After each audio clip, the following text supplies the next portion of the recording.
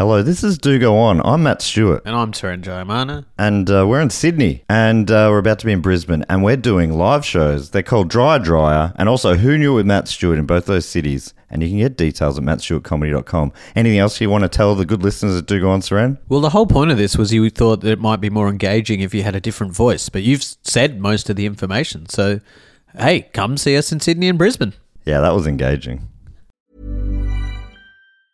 Hi, I'm Daniel, founder of Pretty Litter. Did you know cats tend to hide symptoms of sickness and pain? I learned this the hard way after losing my cat, Gingy. So I created Pretty Litter, a health monitoring litter that helps detect early signs of illness by changing colors, saving you money and potentially your cat's life. Pretty Litter is veterinarian developed, and it's the easiest way to keep tabs on your fur baby's health right at home. Go to prettylitter.com and use code ACAST for 20% off your first order and a free cat toy. Terms and conditions apply. See site for details. This podcast is brought to you by Squarespace, the all-in-one website platform for entrepreneurs to stand out and succeed online. Whether it's your first ever website or your business is expanding, Squarespace makes it easy to create a beautiful website and engage with your audience. Upload video content, organize your video library, and showcase your content on beautiful video pages. You can even sell access to your video library by adding a paywall to your content. Cha-ching. You can help with written content on your website with Squarespace AI, which I use to write this next sentence, so check this out. Generate instant, personalized results that know and show your brand identity. Explain what your site is about, choose your tone, and enter what you need to get short or long-form text. Squarespace AI makes it easier to go live, stand out, and succeed online. Oh, Dave, if only it could also not just write it, but read it too. And edit it. Hey, sell exclusive content on your site by adding a paywall to sell memberships or courses, or sell files your customers can download like PDFs, music, or ebooks. Man, it's starting to sound like I'm obsessed with money. And you are. So head to squarespace.com/dogoon for a free trial and to save 10% off your first purchase of a website or domain. This podcast is part of the Planet Broadcasting Network. Visit planetbroadcasting.com for more podcasts from our great mates. Hey everyone, before we get to this week's episode, which is our number one most voted for Blockbuster-tober special, we've got to tell you about a very exciting announcement. Oh, I'm so excited to be able to announce this. What an honor it is. We're going to be doing some live streams again. It looks like we're going to be allowed back in the same room at the Stupid Old Studios. So we're going to do a special world tour. Really? Only all of them are from the Stupid Old Studios in Melbourne. But we're going to do each week in a different time zone around the world and maybe theme it to that. We're not exactly sure, but the exact dates and times will be online now. If you look, we haven't got them locked in at the time of recording, but they're going to be on the weekend of the 21st/22nd of November, the 28th/29th of November, the 5th/6th of December, and the 12th/13th of December. So depending on where you are in the world, it'll be either on the Saturday or the Sunday, maybe even on the Friday nights in some occasions.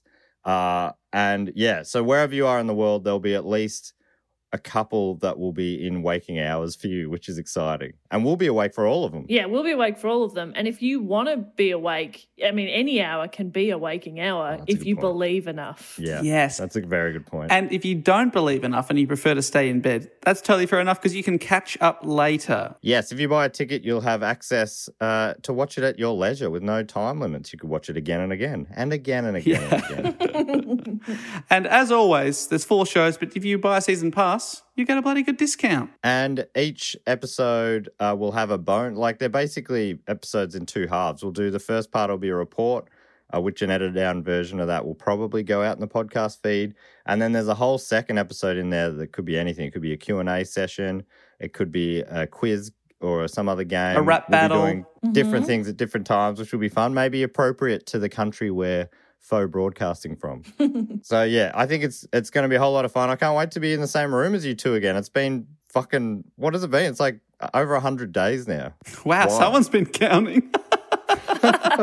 And he's not counting down the end of lockdown. He's counting down until he can be in the room with us again. That's quite flattering. That's beautiful. Right, if you want to check out those dates and times and buy yourself a ticket, that'd be fantastic. Just check the link in the description of this episode.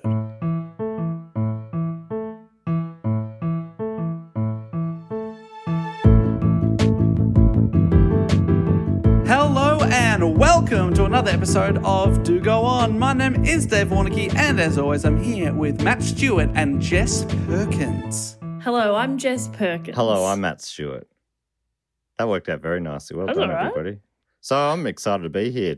This is the number one day of block. This is like grand final day, and we're also recording this on AFL grand final day. Oh my God, so I've we got don't know who won. I know. Don't tell us. You're listening going, oh, these idiots don't even know that Richmond or Geelong won. Well, we know Richmond or Geelong won. Well, don't worry. Well, we'll just edit it so it's right. Yeah. Perfect. Richmond won. But yes, this is the number one most requested episode for Blockbuster-tober month of 2020, which if you're not familiar, Matt put out a little poll with about 100 of our most requested ever topics. And we've got thousands and thousands of votes. They've all been tabulated. We've been doing a countdown, really, the last few weeks of the most popular topics, and there's only one left. So I'm feeling a bit of pressure on my shoulders to report on this, to be honest. Good, yes. It won by quite a margin as well. This one was the leader pretty early in the poll because I was checking every few days, and it held onto the lead for the majority of the time.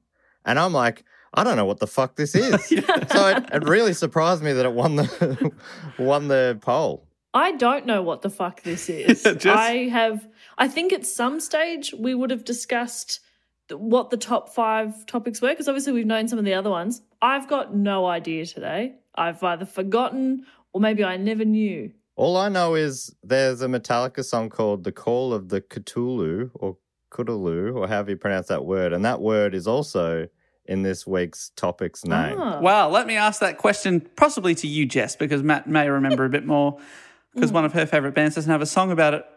That is, which author has books written about him that refer to him in their titles as the master of cosmic horror, the master of weird fiction, and the master of modern horror? Do you know who I'm talking about, Jess? Absolutely not. It's got to How be did like, I miss this? well, I know it's not, but it feels like it would be Stephen King or Bram Stoker or something. Well, Yeah. before Harry Potter, there was another famous HP on the scene. H.P. Lovecraft. That's right. Well done. I'm glad. Yes. Glad that clue actually worked. Well done. I thought it was going to be H.P. Brown sauce.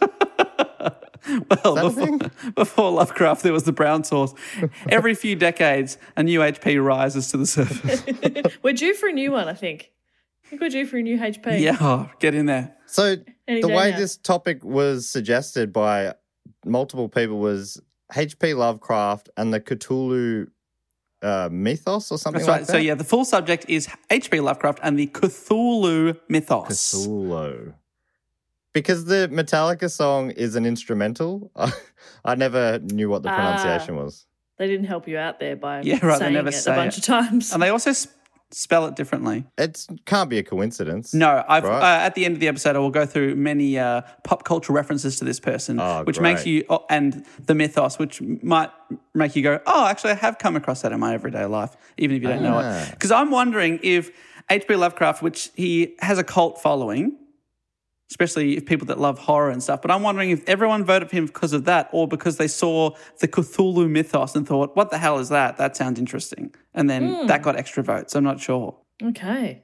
Well, maybe they'll tell us. Maybe they will, because the three of us were all very unfamiliar. Like, I knew that he was a writer and he wrote horror stuff. I knew the one-sentence summary, but I knew nothing about this guy, or I'd never heard of the mythos before. So I'm going to get through both of those. But first of all, I've got to thank a few people now, and those are the people that suggested over the previous 5 years that we do this topic. And as all of these blockbuster specials, there's quite a few to get through. So thanks to Jack from Liverpool, Christoph Nouth, Andrew Jerome, Kendra Mickles, Cody Reynolds, Will Hudson, Bernald Esguerra, Joshua Roberts, Gabe Hager, Andrew Dolphin, Andreas Mulauer, Ruben Dodd, and Jimmy Rubin. My God, some amazing names in there. Amazing. As always. I don't know how they far do it. out. How do they do that? Was one of them Jimmy Dolphin? Someone... That's wild. There was Andrew Dolphin and Jimmy Rubin, but they're their son. And then a Reuben, two Reubens. Yeah, Ruben Dodd. What are the odds? Wow. So some A fantastic lot of names people. there. Yeah, cool. Now, cards on the table, a bit of a preface here on this episode. It will mainly focus on H.P. Lovecraft's life. I will, of course, try to touch on the Cthulhu mythos, but I thought, what better way to really get into it and keep Blockbuster-Tober alive for another week than to focus next week's episode of Book Cheat on the H.P. Lovecraft story, The Call of Cthulhu. Oh, yes, Dave. And I would love it if I could extend that invitation to both of you, if we could find a time for me to tell you. Oh, that'd be great. Even I was going to more. say, look forward to listening, but even better if I can just listen from inside You'll the be podcast. in there. I'm incredibly busy. I know you are. So I've got I've got to lock you in on tape, otherwise you slip out of everything. No, of course, that'd be great. For those of you not familiar, Book Cheat is my spin-off podcast from this show where I take two guests through a book so they can pretend they've read it. So keep an eye out. That will come out Tuesday, 6 days after this podcast. So really, Blockbuster started at the end of September, went through October, went through in November. So there'll be 6 episodes there. Plus we did Action Park as our Patreon bonus episode report this month, which was the 6th most popular voted topic of Block. So there's 7 Block episodes really this year. And of course, in Primates, I'm doing season 2 of The Umbrella Academy, Wow. which in a way is related. Yeah. I'm not sure how yet, but let me think You'll about work it out. We'll find a tenuous link. So let me tell you about H.P. Lovecraft. Howard Phillips Lovecraft. That's what it stands for. Was born at 9 a.m. on August the 20th, 1890. At his, Wow, even down to the time. Yeah, I've given you. You don't know Fucking what good. time you were born? I do, but I don't not know. what time H.P. Lovecraft No, was I born. did not know that. And usually I don't look that up when I'm doing a biography. Or they don't mention it, you know? So I love that we've already got this detail. Yeah. I was born at 5 p.m. Thank you for asking. I'm a 4 p.m. baby. Nice. I believe I I was. think. I have no idea. 6 a.m. Oh, 6 a.m. early bird. My brother, when I was growing up, I would wake up on my birthday and be like, it's my birthday. And he'd be like, no, you were born at 5 p.m. It's not your birthday yet. And so I'd go through school like, it's not my birthday yet. And then I'd have to go to bed at 7. I was like, I only got 2 hours of birthday. Hey, Jess, I didn't realize your brother was a dog. Absolute dog. Yeah, that's rude. So he's born at 9 a.m. on August 20th, 1890 at his family home in Providence, Rhode Island. Not many people come from there. Honestly, if you look up famous people from Rhode Island, he is up there with one of the most famous people that ever come from this state. Is that a big university town or something? Providence? Maybe? Yeah, great. That's all I wanted. I wanted a maybe. Could be. Not for this guy. Let me tell you about that a little bit later. But he was the only child of a well-to-do family of distinguished ancestry that really considered itself part of the Providence aristocracy. That's the wrong word. Aristocracy. Aristocracy. Thank you. Aristocracy. Sometimes you see it written down and you're like, I'm going to have a crack here. His mother was Sarah Susan Phillips Lovecraft. She could trace her ancestry to the arrival of George Phillips to Massachusetts way back in 1630 when people were coming over from England. So she could trace her family back a long way, and he was quite a famous man in the town. His father, this is HP's father, was Winfield Scott Lovecraft, a travelling salesman. What a fun sounding job that is. Yeah. Travelling Must be shit salesman. house. You gotta- But sounds fun. Yeah. Briefcase, you got like carpet samples in there or something. Yes. That's what they do. and then they'll put a stain on the carpet and they'll clean it. They'll go, hey, how good's that? It's a cleanable carpet. You want some? And the answer was always yes. And then he Yeah. said, well, I've only got 3 samples. Have you got a really small room or... A dollhouse or something. Dollhouse or like a mouse house, something like that. That's what I You got a specialise pet in. mouse? That, You got a pet mouse? That mouse never stayed anything. Providence, Ohio is home to the Ivy League school, Brown University. So that's over in Ohio, Oh, Providence. Rhode Wait, Island. what is? Providence, Rhode Island? Yeah. Yeah, wait, where were you? I thought that's what you said. Yeah, you said Rhode Providence. Island. But you said Providence, Ohio, didn't you? Oh, did I? I meant Providence, Rhode Island. Brown University. I think that's my favourite university name. Of Well, all of them. Brown. It comes Brown. up in this story. Oh, great. Would you believe?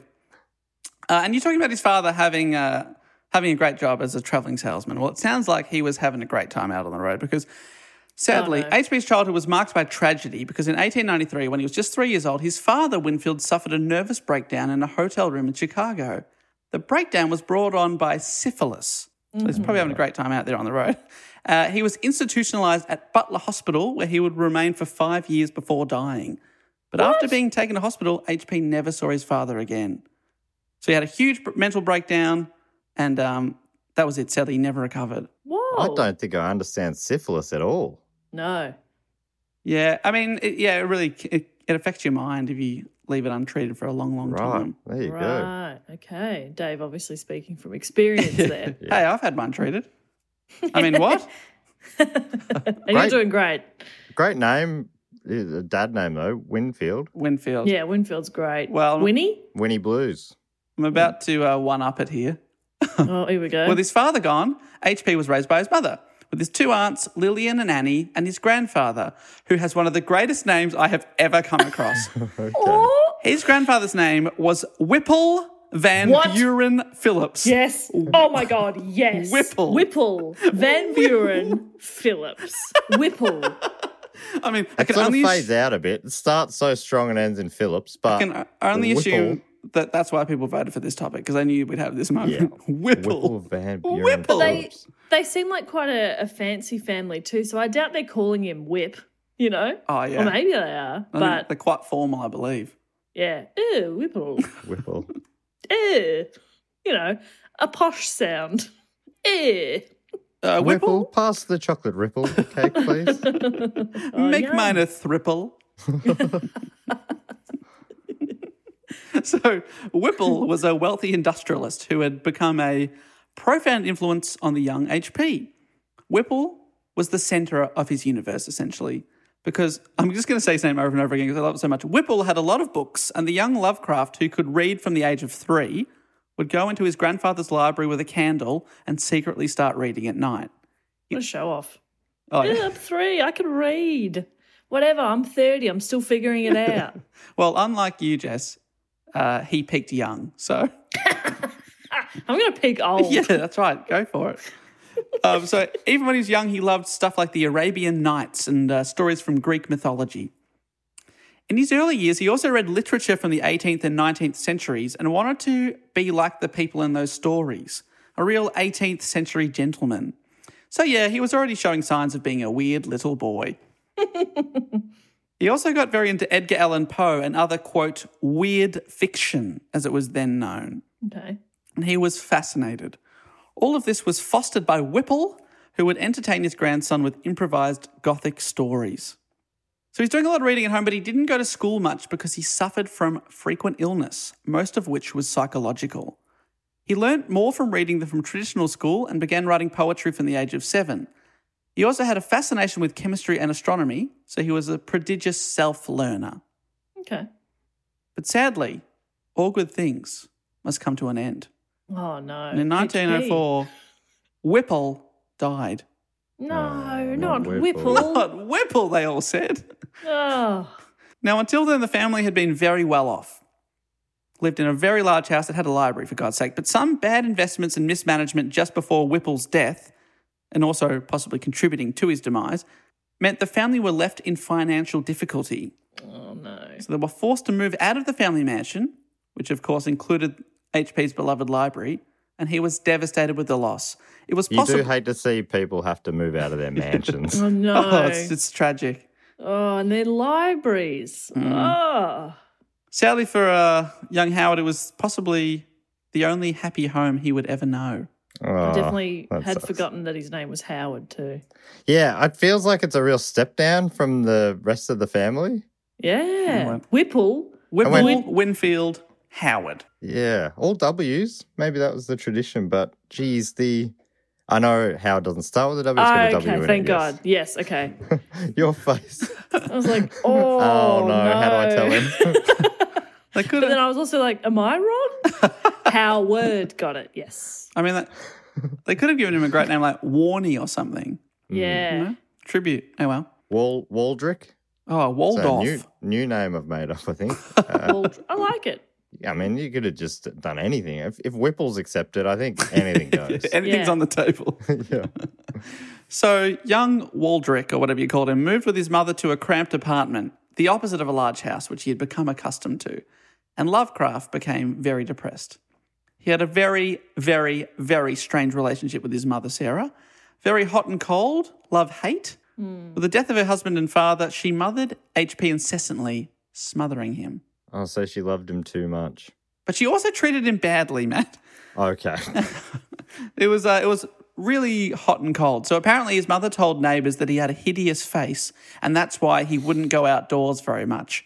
She also said this to his face, which made the young teen very insecure, as you can understand. She also said this to his hideous face. Holding up a mirror saying, look at it. I have to. Now you do too. Now, have you seen photos, Dave? Of him? He's a very thin, pale man. And I think he looks I mean, great. either way. I don't know. I'm like going, was it justified? Was she right, though? Either way, she probably shouldn't have gone down that path. A mother knows. It's not enough to keep him inside. Yeah, okay. But he missed a lot of high school due to more semi-nervous breakdowns and overall had a very, very lonely childhood. A side effect was that he had a very vivid imagination because it was him in the books, him in the writing at all times.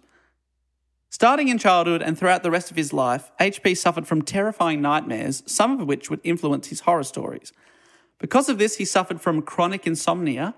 Throughout his life, he would stay up all night and sleep into the day, and he would very rarely go outside during the day, leading him to be very, very pale. Mm-hmm. He had a lot of phobias that dominated his life, fear of doctors, fear of the cold among them. nybooks.com lists some of his many phobias, and some are quite specific. So let me read you a short, long selection right now. Some of his phobias included invertebrates, marine life in general, temperatures below freezing, fat people, slums, percussion instruments, caves, cellars, old age, monumental architecture, non-Euclidean geometry, deserts, oceans, rats, dogs, the New England countryside, New York City, fungi and molds, vicious substances, medical experiments, dreams, brittle textures, the colour grey, plant life of diverse sorts, memory lapses, old books, mists, gases, whistling, whispering, and it says here, quote, the things that did not frighten him would probably make a much shorter list. Jeez. Wow. See, old books frighten him. Yeah, that's difficult when your grandfather owned a library, so I imagine he was probably stoked to move to that cramped apartment away from all those old books. The colour grey. Whistling. Yeah. The colour grey, especially living in those days. In my head, everything's grey. It was all grey. They don't have colour yet. Duh. That doesn't come till much later. The 60s. The Cultural Revolution. Everything's in colour. High definition. Yeah, so he was scared of a lot of stuff. So it's probably not surprising then that in 1908 he suffered from a full-scale nervous breakdown just before high school graduation, meaning that he left school without a diploma and didn't go to Brown's University as he had planned. There it is. He's going to go all the way down to Browntown. Well, I'm afraid he didn't get to Browntown. He was stuck in Greyville, which he hated. That's why he wanted to go to Brown. He hated grey. I love brown. Brown's the one colour that'll trump grey. You know, you mix everything together, what do you get? Brown. Brown. Yep, that's right. Wow, that's so true. That's so true, so deep. That's beautiful, Dave. Thank you. Deep like the ocean, one of his fears. So there was a type of geometry he was scared of. Non-Euclidean geometry. I have no idea what that means. Me either. Let's look it up. I mean, what could that mean? Euclidean geometry? Yeah, no fear at all. Come on. Bring your Euclidean geometry at me and I'll face it any day. But if it's not Euclidean geometry? Get it away from me. Get it the fuck out of here. Get it out of Get here. it out of here. I don't want to see it. I don't like it. Is that non-Euclidean? I'm sorry. I can sense that there's non-Euclidean geometry somewhere near me. So there's three main types of geometry: Euclidean, spherical, and hyperbolic.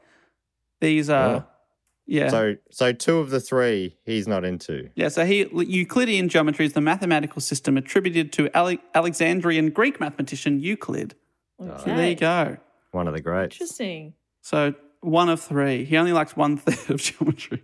Yeah, it really does sound like just day-to-day life would be very Brutal. difficult. Yeah. And so uncomfortable. Yeah. I mean, jokes aside, this sounds like it would suck. Yeah, big time. Oh, yeah. And now he's missed out on graduating from high school because of his health. He didn't go to university, and he felt deep shame in this failure because he was a very, very he smelled great. No, he was a very, very smart but self-taught man. He just didn't have the ability to function in regular institutions.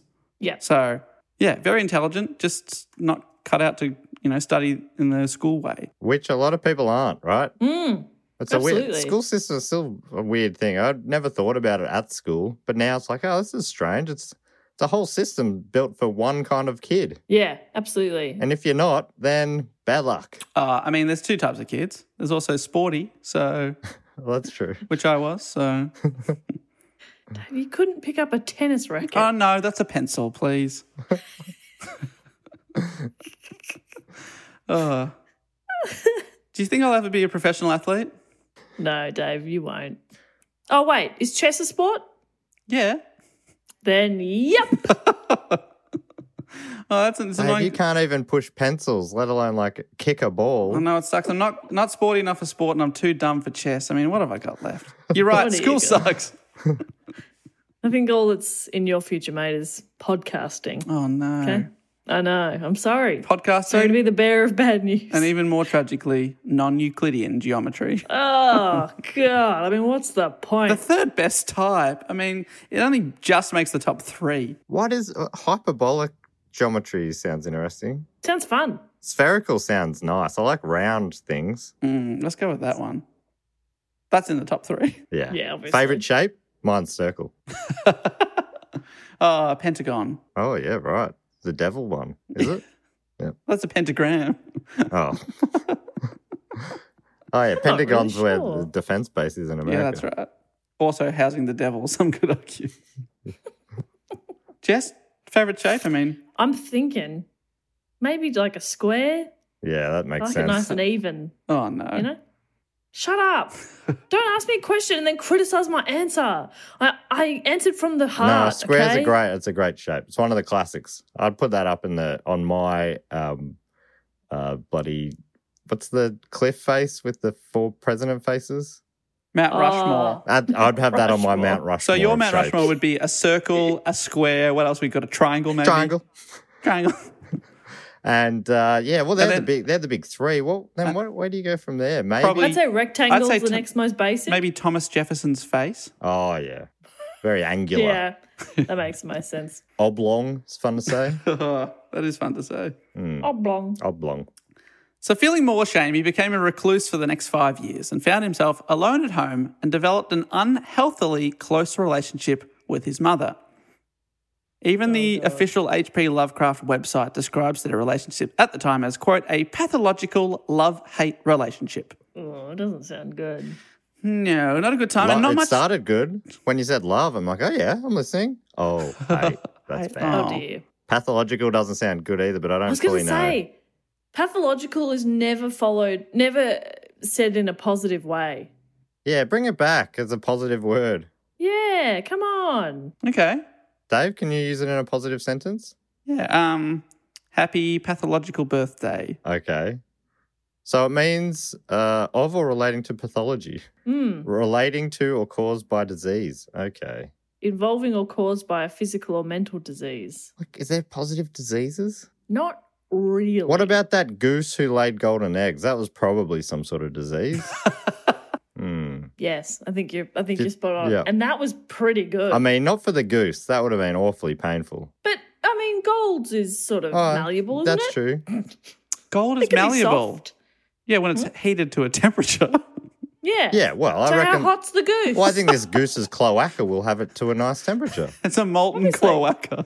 Molten cloac.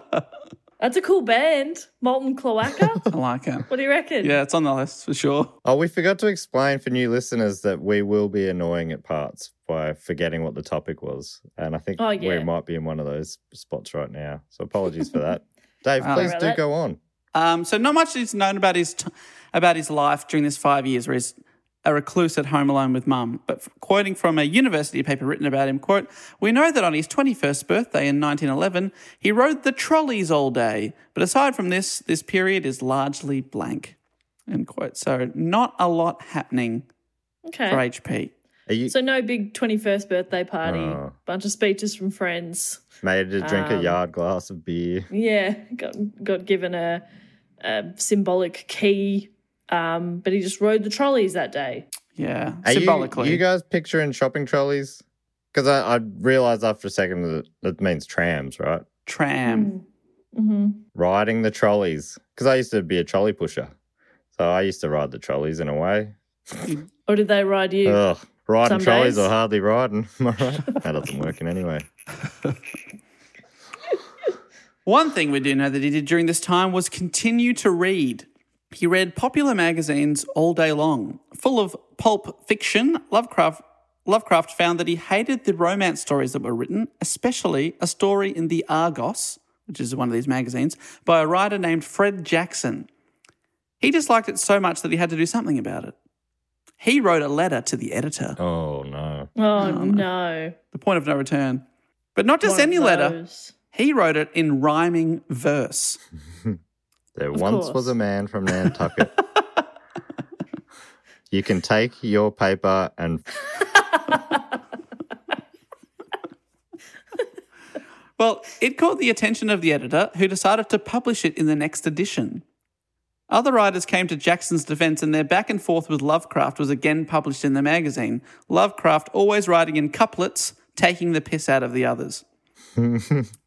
Strangely enough, this ended up being a pivotal point in Lovecraft's life, because the controversy caught the attention of Edward F. Dass. Dass was the president of the United Amateur Press Association, of course you know as the UAPA, which is a group of amateur writers from around the country who wrote and published their own magazines. Dass was impressed by Lovecraft's poetic takedown of Jackson and invited the young writer to join the UAPA, which he did so in 1914. Lovecraft was forever grateful for the invitation that almost certainly saved him from wasting away as an unknown recluse. He was given a lifeline and an outlet, and he took it with both hands. He later wrote, quote, in 1914, when the kindly hand of amateurdom was first extended to me, I was as close to the state of vegetation as any animal well can be, end quote. So he wasn't doing very much, but just because he was so annoyed at this letter, they asked him if he'd like to write his own stuff. Cool. So he published 13 issues of his own paper called The Conservative and contributed writing and poetry to other journals. He even later became the president and official editor of the UAPA himself. Okay. Early on, I thought that was a big twist. He later on became the president of the United States. But I will not be talking about that any further. I mean, I don't want to bore you with that period of his life. It was only 4 years. He was only a one-term wonder. It was during this period that he began writing fiction since the first time since his teen years. He allowed the stories he'd written as a teen to be published, and he'd actually received great feedback for them and decided to, maybe I'll have a crack at that again. So he wrote 2 stories, The Tomb and Dagon, in 1917. Dagon was the first short story that would later be seen to embrace the concepts and themes that his writing would be known for, the so-called Cthulhu mythos. But at this point in his life, fiction wasn't his main creative outlet. He regarded himself as more of a poet and an essayist. This period of his life also kickstarted something that he would later keep up for the rest of his life, letter writing. He wrote letters to associates and friends, and it's estimated that by his death he had written 100,000 letters. Whoa. Some of them up to 70 pages in length. Oh, God. You know, if you get a letter from him, you'd really have to, set aside a weekend for it. Oh, no, Oh, imagine. here we go. Got another letter from HP. All right, honey, I'll be in the reading room. I'll be taking my meals in there, thank you. He has to send it in like a 5 kilo bag just to get all the pages in. So if he wrote 100,000 letters between this point in his life and his death, that averages to be over 13 letters per day, every day, for the rest of his life. Wow. He is actually known as one of the most prolific letter writers in all of history. It's said that only Voltaire, the French philosopher and writer, wrote more letters than him. He's honestly in the top 2 letter writers ever. Whoa. Isn't that crazy? That's mad. It became his... But I suppose they didn't have MySpace, did they? No, So what are you supposed to do all day? exactly. But it didn't have a Nintendo Switch, did he? No, but he So- did have a Wii. So That's pretty sick. it's cool, actually, but it's not as good. Yeah. He wrote in 1917 at the age of 27, speaking about how letters really became his main form of communication. He said, "As to letters, my case is peculiar. I write such things exactly as easily and as rapidly as I would utter the same topics in conversation. Indeed, epistolary expression is with me largely replacing conversation, as my condition of nervous prostration becomes more and more acute. I cannot bear to talk much now, and am becoming as silent as the spectator himself. My loquacity extends itself on paper." Okay, So- I knew every third word you just Yeah, said. it'd be about the same. Imagine yeah. that for 70 pages. Basically saying there, Obviously, I know loquacity, Yeah, but loquacity some is of the one others of the lost three. me. I knew. so basically what he's saying there is he found writing these letters easier than actually talking to people face to face. Yeah, okay. Yep. He'd get nervous, he'd get tongue-tied, but in a letter, he could let it fly. So that's basically what he did.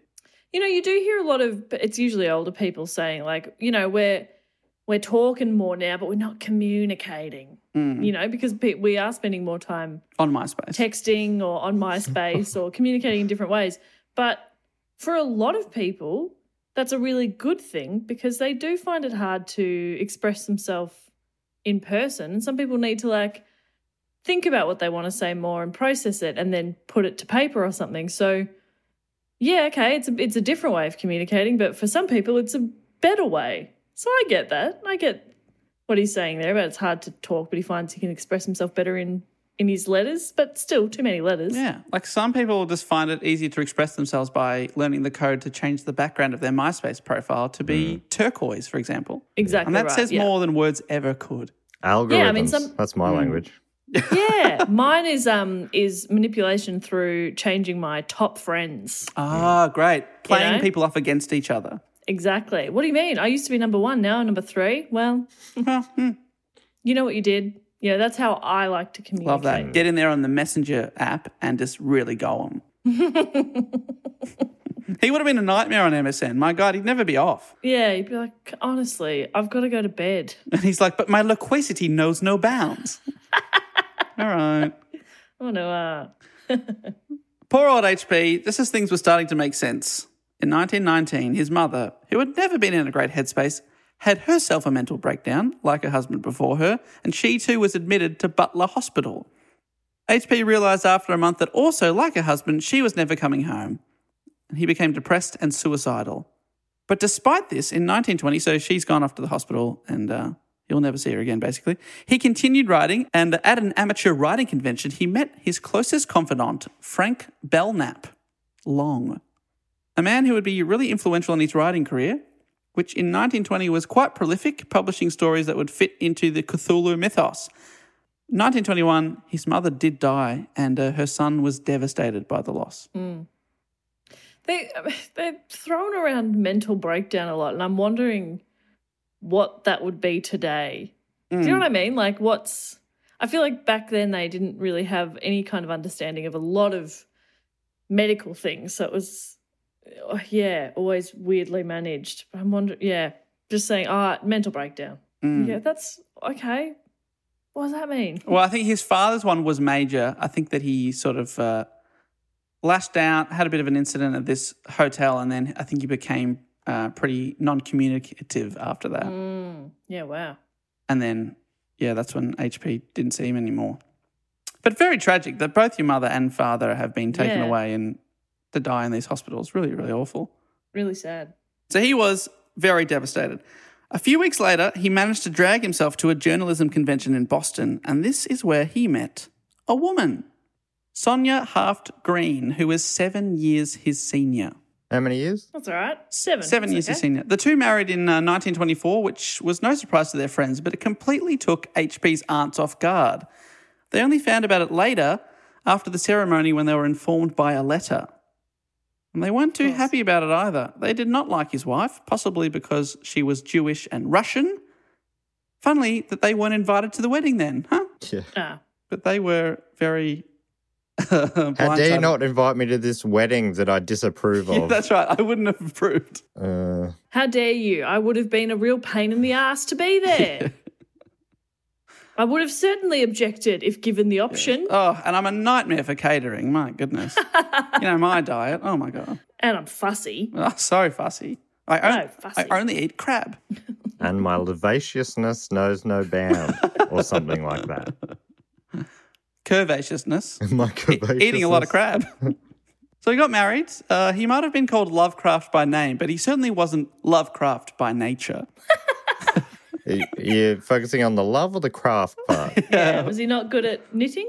Oh, no, he's okay at knitting, but he's not good at loving. Oh, dear. He was, by all accounts, a virgin on his wedding night, and there is an article on H.P. Lovecraft's sex life, or lack thereof, on his website, written by R. Elaine Everts. It's quite pervy, and if you want to delve into his difficulty in achieving orgasm, I will link it into the description, but I will not be quoting from it here. What? Why does that exist? Why would you put this little tease in there of his difficulties to orgasm? Because I thought it was funny that there's an article about it, but then I On was his also like, website. That is a bit weird. Wait, is it like his estate's website? Is it like an official website, or just a fan? Why? I mean, why is that relevant? Why what a mention weird. it? yeah, it's on hblovecraft.com. Wouldn't have thought it'd be that strange for people to be virgins on their wedding nights in the early 1900s either, would it? No, I don't think so. Was because that not having kids before wedlock was like a no-no around then, wasn't it? Pretty much through sure. most of the 1900s, really. In Christian societies. Basically, he's been described as a Victorian prude when it came to sex and sexual relations. He didn't like talking about sex or any talk of such a subject when spoken of by friends, and his wife later said the very mention of the word sex seemed to upset him. Well, I'm glad. I reckon he'd be stoked that there's a page on his website dedicated to it then. But credit where credit's due. When he got married, he did as he always did, and he read up on the subject so he could perform on their wedding night. So good on him. He did his research. Yeah. That's good. Yeah. He moved into a Brooklyn apartment where she was the real breadwinner, running a very successful hat shop on Fifth Avenue. Early on in the relationship, she was quite wealthy. So Lovecraft kept writing and was happy to have some of his stories published in the popular pulp magazine Weird Tales in 1923. He also had a crossover with one of our previous report topics, Harry Houdini. Oh, yeah. He ghost wrote a column written by Houdini, and he then wrote a story called Under the Pyramids for Harry Houdini. HP kept writing for the famous magician, and they even formed a friendship, but their collaborations were cut short when Houdini suddenly died in 1926. Still, I thought that was quite interesting. Yeah, that is interesting. So that's the second crossover because he was reading old mate, the Raven guy. When he was that's right, Edgar Allan Poe, which earlier this year I did a report on. Very influenced by Poe. So he was going okay for a while, but sadly this period of happiness again couldn't last. No. Only 10 months, in fact, because Sonia's hat shop soon went bankrupt and she was hospitalised with illness. Lovecraft tried to find work to support his wife, but few were willing to hire a 34-year-old man who'd never had a job before. He had no experience. How is it? I mean, maybe it's just a sign of the times, but how unlucky has he been with close people being taken away to hospital? Yeah, really bad. He's having a shocker, some would say. Yeah. Having a real mare. Yeah. So on January 1st, 1925, Sonia went to Cleveland to take up a job, and Lovecraft moved into a single-room apartment near the seedy Brooklyn area called Red Hook. He found himself isolated, alone, and to his horror, surrounded by foreigners. Now, H.P. Lovecraft is famous for his horror stories, but he's also increasingly famous for his horrific views on race. He was, in no uncertain terms, a massive racist. There's problematic. One of his phobias, was it? Yeah. Well, there's problematic, and then there's H.P. Lovecraft. Like it's blatant, indefensible. Wow. The Atlantic writes, the xenophobia and white supremacy that burbled beneath his fiction, which may have gone unnoticed had he remained anonymous, are startlingly explicit in his letters. Unquote. Okay. So you may not get too much of it in the stories, the horror stories that he goes on to be famous for, but in his letters he's very explicit. Wow. And his aunties sounded like they were even more racist. Yeah, they were similar. He was just brought up in a very racist environment, was he? Yeah, so he's been described as despising, quote, people who weren't white Anglo-Saxon Protestants. And I believe that's what his aunts also held those views. That is pretty specific. And it also includes his wife is outside of that. Yeah. Yes, and some people say stuff like, oh, he can't have been that racist. He married a Jewish lady. But he was pretty anti-Semitic in the letters. That does not rule out racism, who you marry necessarily. Yeah, I'm just trying. Yeah, some people who obviously really like him and want to defend him for some. Honestly, some of my best friends are ... is a great, obviously a great defense. And it's used very well often. But so I can say that incredibly offensive thing I just said. And I don't have to take any feedback on it. I'm actually 1/16 Swiss Italian, so that's where that joke sort of comes from. Anyway. Yeah. It's always fun to explain your long-running jokes. A little peek behind the curtain there, and I personally never got it. Apart from the fact I am literally 1/8 Swiss Italian as well, but you know. But you water it down for comedic effect, which I appreciate. So I don't want to repeat word for word too many of his views here because honestly they are vile. But he hated everyone. He wrote of undesirable Latins, low-grade Southern Italians and Portuguese people, the plague of French Canadians that were coming in. He hated Chinatown, its inhabitants, very anti-Semitic, very anti-black people.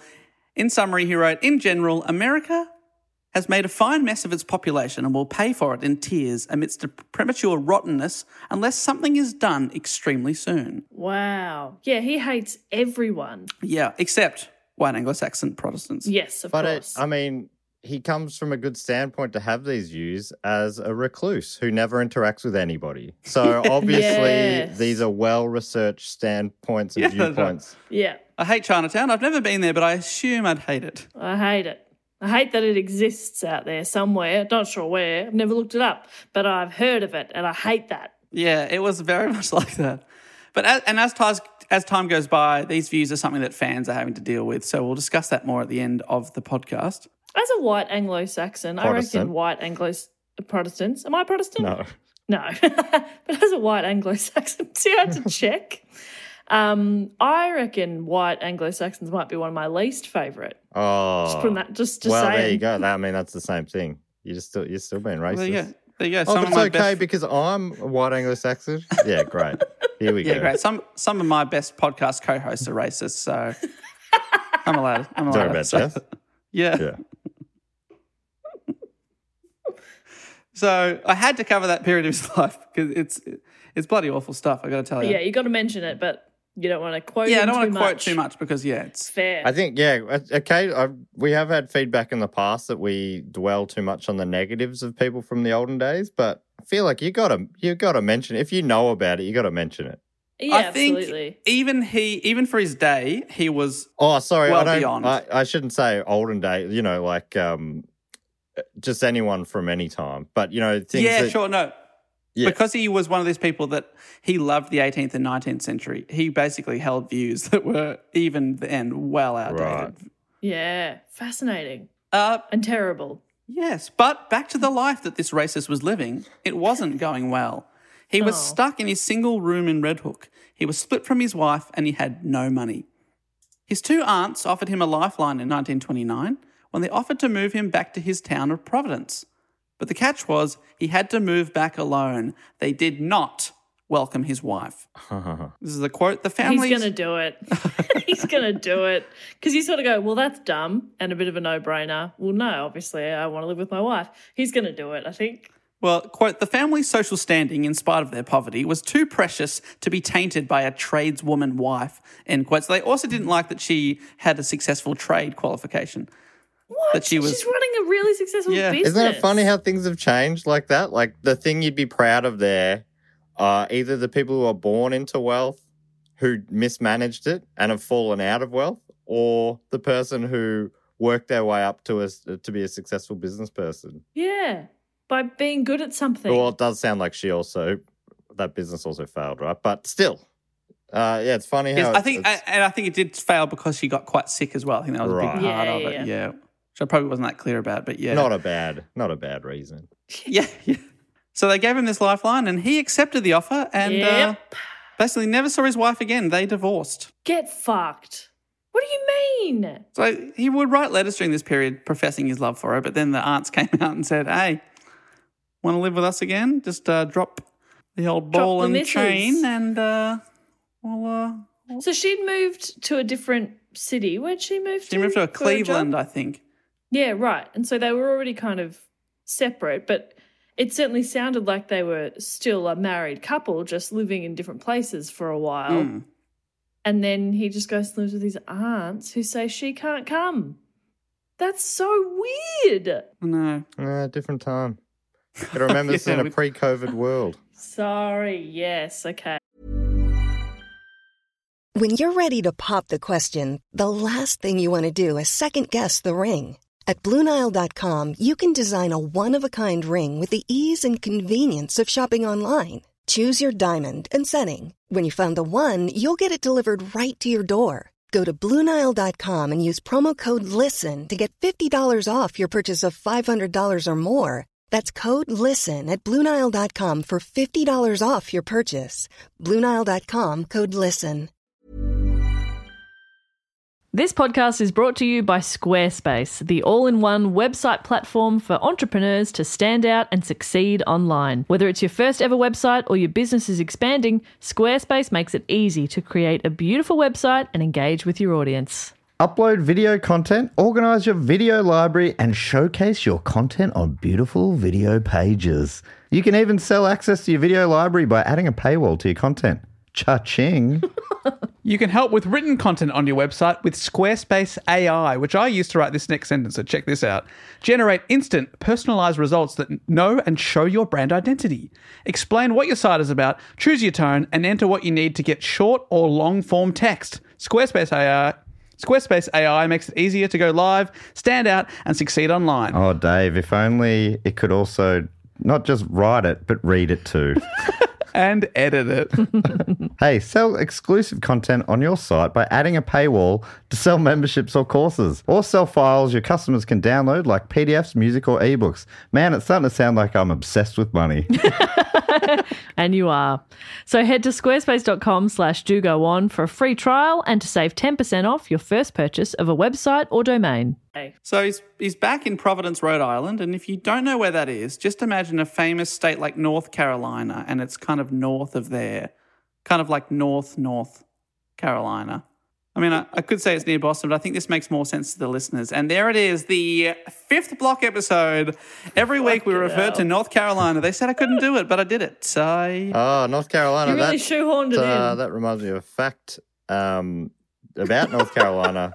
Michael Jordan, one of the most famous basketballers of all time, won the championship in his final 6 seasons in the NBA until he came back and played for the Washington Wizards. But forget about that. Anyway, he played for North Carolina University, and he found his shorts to be lucky. So he wore them under his Chicago Bulls shorts in the NBA and had to wear bigger red Chicago Bulls shorts to cover his blue North Carolina shorts. And that sparked a bit of a trend because he became like the GOAT. So everyone else wore bigger, baggier basketball shorts, and that's why basketball shorts are baggy these days. That's a bit of a fun fact. I did not know that. Yeah. Super interesting. Also a good drinks break, so thank you so much. So he's back in his home city, and it was during this time that Lovecraft wrote most of the work that would later be referred to as the Cthulhu mythos. He didn't coin this term, it was only after his death that it was applied, but essentially the Cthulhu mythos is a shared fictional universe. The name, Cthulhu, derives from the central character, the creature, I should say, in Lovecraft's seminal short story, The Call of Cthulhu, first published in the pulp magazine Weird Tales in 1928. This is the story that we will cover on the next episode of Book Cheat. Okay, cool. So look forward to that. And just a note on the pronunciation of the name Cthulhu here. In a 1934 letter to amateur writer Dwayne W. Rimmel, great name, Lovecraft explained how to pronounce the name of his alien creation. He said, "The name of the hellish entity was invented by beings whose vocal organs were not like man's. Hence, it has no relation to the human speech equipment. The syllables were determined by a physiological equipment wholly unlike ours. Hence, could never be uttered perfectly by human throats, end quote. Wow. I love it. So it means even if you or someone else pronounces it differently to me, I'm off the hook, baby. I'm not wrong. Yeah. It's foolproof. It's foolproof. We're just not built to be able to can't say it. Even the way you say it might be slightly more correct, but you can never be 100% correct, so please don't at me. I'm so sorry that I'm human. Yeah, that's right. Sorry that I'm not a monster. If you can say it right, well, I don't want to know you. I don't want to be anywhere near you, thanks very much, monster. So I'm just a humble human being. is it possible that the way I have always said it is also kind of right then? Could be. Yeah. How do you say it, Matt? Cthulhu. I actually have heard people say it that way, and I'm going to have a go. Here we go. Grapefruit. That's actually what I was trying to do, but I couldn't get my mouth or human throat to make that sound. Cthulhu. We're not all alien linguists like true. me. Well done. That's amazing. I've never heard that sound come from a human throat before. So, yeah, it's a fictional universe encompassing the shared elements, characters, settings, and themes of Lovecraft that really took off in 1928. I had to search high and low for an overall definition that a newbie could understand.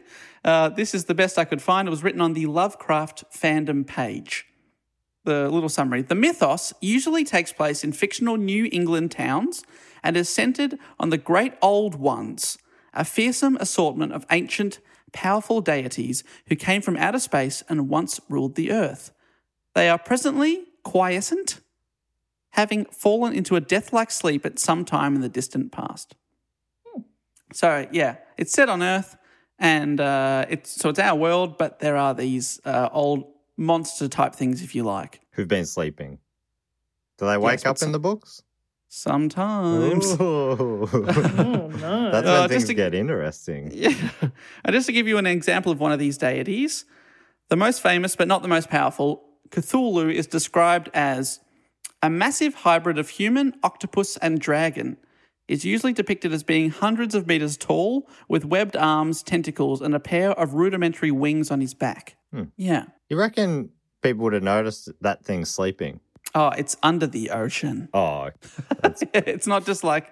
lying on a main road. Not just in Fitzroy. It's blocking a highway, actually. It's very inconvenient. We'd never known what that was. It actually fell asleep on a mini golf course, and people just thought it was one of the displays. So it's like it'll wake up and it'll just cough out all these golf balls. It's like, yeah, I hit it in its mouth. I was expecting it to come out the arse, but it still hasn't. The essence in the mythos is that the human world and our role in it are an illusion. Humanity is living inside a fragile bubble of perception, unaware of what lies behind the curtains or even of the curtains themselves, and our seeming dominance over the world is illusionary and ephemeral. We are blessed in that we do not realise what lies dormant in the unknown lurking places on Earth and beyond. Yeah, and that's sort of where the horror comes from in the stories. Is it? Do you think it's scary, like by modern standards? Yeah, I think people say that they're terrifying. Yeah. Right. And it's terrifying in a different way in terms of it's not like, oh, there's a werewolf and you can go get it. It's more like the horror comes from the fact that humans don't matter and we've never mattered, and we're not like the main characters in this story. There's no good guy coming to save the day. Right. It's just bleak stuff. So to quote from director Guillermo del Toro, who was a big Lovecraft fan, he's got a lot of celebrity enthusiasts. Guillermo describes it as things much older than us are gazing upon us with indifference and cruelty. So that's what these gods do, yeah. Indifference and cruelty. Feels like they kind of... Yeah, if you're indifferent... Yeah. Are you going to be cruel as well? Answer that, Guillermo. Yeah. I'll email him. Thank you. Thank you. Could you email him in rhyming couplets? Yeah, that'll get his attention. So Lovecraft himself described it as, all my tales are based on the fundamental premise that common human laws and interests and emotions have no validity or significance in the vast cosmos at large, which is not surprising for a man who obviously didn't fit into our society. Yeah. You can be indifferent and cruel to someone. Yeah. I take it all back. In a lot of ways, sometimes indifference can be cruel. Dave, can you scrap that email? I know you've already halfway through it. Yeah, don't worry about it. Oh, don't worry. I've just hit send, but I can do the cancel undo button on Gmail. Yeah, love that feature. perfect. Great feature. Love that. Thank goodness. Thank you. Yeah, it seems like Lovecraft is really operating on a different level, and because he is sort of a recluse and he spends so much time by himself, he feels like an observer of humans. And I think it sounds like he's trying to kind of figure it out in a very critical way. It's really interesting. Yeah, he's certainly a different perspective. Yeah. He would say, I could not write about ordinary people because I am not in the least bit interested in them. And so he wrote about the bizarre: cannibalism, reanimation, self-immolation, murder, madness-inducing meteors, human-fish hybrids, aliens, and much, much more. Wow. So he created dozens of weird and malevolent creatures in his writings, like the Cthulhu, and during his life he actually encouraged many of his writer friends to create their own stories within the fictional universe. So other people contributed to it as well. It was expanded upon by his pals at the time and continues actually to be expanded upon after his death. So that's my vague definition. I'm, again, cards on the table, not a huge Lovecraft fan, so I don't know too much about it before doing any of this research, but I hope we'll get a better feel for it when we cover Call of Cthulhu on BookChip. When you say you haven't been a huge fan, did you know much about him before and you just weren't into it, or you just never really came across his stuff that much? I never really came across his stuff, and I just don't really have a big interest in horror in general. Right. Yeah. But maybe this will change my life. And actually, I just realised how perfectly timed this is, because this is Halloween week as well. No, it is. Halloween's on Saturday. Well, I did that on purpose. Happy Halloween. God, you are good, Dave. Well, I mean, you didn't even choose to do it, Dave. I know. The Patreon. How are you even taking? now, you're claiming the what was a popular vote. You're claiming the result somehow had anything to do with you. I rigged it. Yes. I rigged it. And so well done, Dave. Thank you. Hooray for Dave. I mean, H.P. Lovecraft was never going to be number one, Matt. I made that happen. I was surprised. I'm like, I really know, we thought all I would have heard of it more, whatever came at number one. Ted Bundy, I was not surprised, was a popular vote. O.J. Simpson trial, another big thing. Robin Williams, I was a bit surprised because biographies don't usually get right up there. What was the other one we did? Oh, and the Donner Party, I knew that was, this one's been the most surprising of all five, I reckon. Probably up there with Robin Williams. So it makes sense that you rigged it, Dave. You rigged it so that you would do a topic that you were indifferent to until right now. For Halloween. Yeah. I'm that good. So that's Cthulhu. We'll get back to that on the Book Cheat episodes, so keep your eyes peeled for that. But conversing with his friends over letters meant in his later part of life, he was less lonely after returning to Providence. He had found his niche as a New England writer of weird fiction and a man of letters. He also helped to nurture the careers of young writers and became a sort of oracle to these other amateur writers. His close friends, many of whom would find success in writing, included Robert Bloch, who in 1959 wrote Dave. Blocktober. Come on. Robert Bloch. Bob Bloch. Bobby Bloch's got to be our new patron saint of Blocktober Grace. Robbie Bloch. Well, you'll know some of his writing because in 1959 he wrote Psycho, which would be the basis of the Alfred Hitchcock film. Starring Anthony Perkins. Ah. What? Is that your dad? Yes, my dad. Daddy Anthony Perkins. Wow. That's cool. Oh, Dave, we're just talking about rigging it. We never mentioned this on the podcast. And in case anyone isn't getting that Dave's making a weird joke, he didn't rig it. He had no way to do that. But someone tried to. Someone voted for one topic. And because I can see in the back end of our voting software, when the same person votes over and over again, someone just sat at their computer and every 3 or so minutes for hours at a time voted for the same topic. Wild. And I do not apologise. So, but it wasn't this topic. I was thinking, I reckon there's something fishy with H.P. Lovecraft. How could it be so popular? But I'm just realising now that he's a very popular thing. I mean, even Metallica wrote songs about him. But, yeah. Do you think Kurt rigged the vote? Yeah, I reckon I couldn't remember. Kirk might have got involved. Kirk Van Houten. Can I borrow a feeling? So good. So, there's Robert Bloch who wrote Psycho. He would later be the recipient of a Hugo Award, a Bram Stoker Award, and a World Fantasy Award. Another one of Lovecraft's friends and a mentee of his was Fritz Leiber, who was now considered one of the fathers of sword and sorcery fantasy, having even coined the term sword and sorcery himself. Oh, There you go. that well-known term. Yeah, term we all know. I mean, you've heard of like, used. sword and sorcery as a concept, right? I've heard of sword and HP sorcery. Brown sauce. Do you think brown sauce is from Brown University? That is the only possible Holy shit. explanation. I do. What do you get when you mix HP Lovecraft? Sean Connery, is that you? What do you- Sean Connery obviously famously What do you get discovered if you brown mix sauce. Oh, HP I Lovecraft love brown sauce. and Brown University. HP sauce. HP sword and I was Now sorcery. available at Coles. I graduated at the top of my class. There was also his friend Robert E. Howard, who created Conan the Barbarian. Had a whole crew going on. Yeah, whole crew. Damn. And then finally rounding them out was he was very close to Donald Wandrei and August Derleth, two writers who would go on to be instrumental in spreading the word of Lovecraft. So not as famous for their own creations, but they really, really helped HP out. Cool. Conan the Barbarian, of course, played by Arnold Schwarzenegger, another previous topic. Yes, his big break. So they really spread the word of Lovecraft, and I say that because all good things must come to an end. Oh, no. Oh, no. In 1932, his beloved Aunt Lillian died. I thought you said all good things must come to an end. Yeah, well, we're working up to something here. Aunt Lillian died. He was devastated by that. His later stories became increasingly lengthy and complex, and they became difficult to sell. He was also known to give up trying to sell a story after it had been rejected once. So he didn't really... Oh, wow. You know, even J.K. Rowling has dozens and dozens of rejection letters to her name, but if someone said no, he'd go, "You're right, it does suck," and then put So it he's a away. perfectionist. He was also forced to support himself largely through the, quote, revision or ghostwriting of other people's stories, poetry and non-fiction works. But money was very tight and Lovecraft eked out every single penny, eating terribly. He would brag that he could live off a loaf of bread and a can of beans for a whole week. No. Dave, I reckon you thank could do you. that. Yeah, Dave. It sounds fantastic. Have I got a toaster? I'm happy. What's the problem? He sometimes went without food to be able to pay the cost of mailing his letters. So this is obviously not great for your health. No.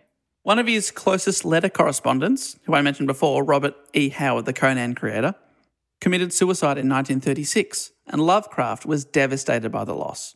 So depressed, he also found his health was deteriorating and he was in tremendous pain. He referred to this pain as the grip in his letters and his diaries, but really he was experiencing stomach pain. But because of his fear of doctors, he just soldiered on. He didn't consult anyone. Finally, the pain got too much even for him, and he went and saw a doctor. But by that time, it was too late. He's diagnosed with terminal cancer of the small intestine. Oh, no. He spent the last month of his life in hospital, keeping a diary of his illness until he was no longer able to hold a pen. So even right up until the end, he was documenting, writing letters, keeping a diary. But sadly, he died on March 15th, 1937, at the age of only 46. Wow. 1937, wow. And at the time of his death, he was virtually unknown.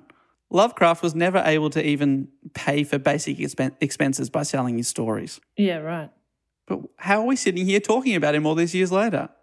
A few years after he died, the New Yorker critic Edmund Wilson wrote bluntly, "Lovecraft was not a good writer. The only real horror in most of these fictions is the horror of bad art and bad taste." What a takedown. But not everyone agreed. He left behind some 70 stories and thousands of letters, and also some devoted friends and colleagues, including August Derleth, who I mentioned before, who in 1939, a few years after his friend's passing, co-founded Arkham House Publishing with Donald Wandrei. You might recognise the name Arkham Asylum from Batman. Yes. Well, in the 70s, they took that from a city in Lovecraft stories. Ah. Yeah. And how do you get famous enough to influence Batman? Well, Derleth co-founded Arkham to put out hard copies of his friend and mentor Lovecraft's work. Sadly, they didn't immediately take off. And this is when he got that terrible review from the New Yorker I just read out. But August Derleth was committed and at great personal expense continued to publish Lovecraft stories, both in English and in other languages. Wow. This is when they really took off. The French translations proved to be a huge hit. You know, sometimes you have to make it overseas before your home country will take you seriously. Well, this is what happened. Lovecraft was so big overseas, his stories were re-released in the USA in the late 60s and early 70s, which at the time was going through a fascination with horror movies. Rosemary's Baby, Night of the Living Dead, and The Exorcist were all huge hits around this time. So people were suddenly fascinated with horror, people that had never read horror stuff before, and he just happened to be, hitting the shelves at that time. And Perfect. He grew a big following in America as well. That's awesome. Horror was in vogue, and Lovecraft's home nation was finally ready to dive into the Cthulhu mythos, the term that had been coined by publisher August Derleth to describe the fictional universe. His legend grew and grew, and he found himself with legions of fans that he'd never known in his lifetime. By 1977, a crew of devotees had raised money to buy the author a proper headstone in the Lovecraft family plot in Providence, a now iconic gravestone inscribed with a quote from one of his letters, which it says in capital letters, "I am Providence," which is a pretty sick thing to have on your grave. Be even better if he wasn't buried in Providence. It's like, well, that's out of context. Wow. What's I that am supposed to mean? Queens Boulevard. Okay. Good on you. All right. I don't know where that is. So since his death, Howard Phillips Lovecraft has been unbelievably influential in popular culture. His influence is felt in nearly every art form: music, TV, stage, film, radio, video games, and of course, writing. Wow. He even has a subgenre of horror named after him called Lovecraftian horror. Yeah, That's cool. I reckon I've heard of these sort of things without really ever understanding what it meant. Oh, yeah, I'm about to read out some things that reference his stuff, and you'll be like, I get that. Okay. So the great Stephen King, horror titan, said in 1995, "Now that time has given us some perspective on his work, I think it is beyond doubt that H.P. Lovecraft has yet to be surpassed as the 20th century's greatest practitioner of the classic horror tale. Wow.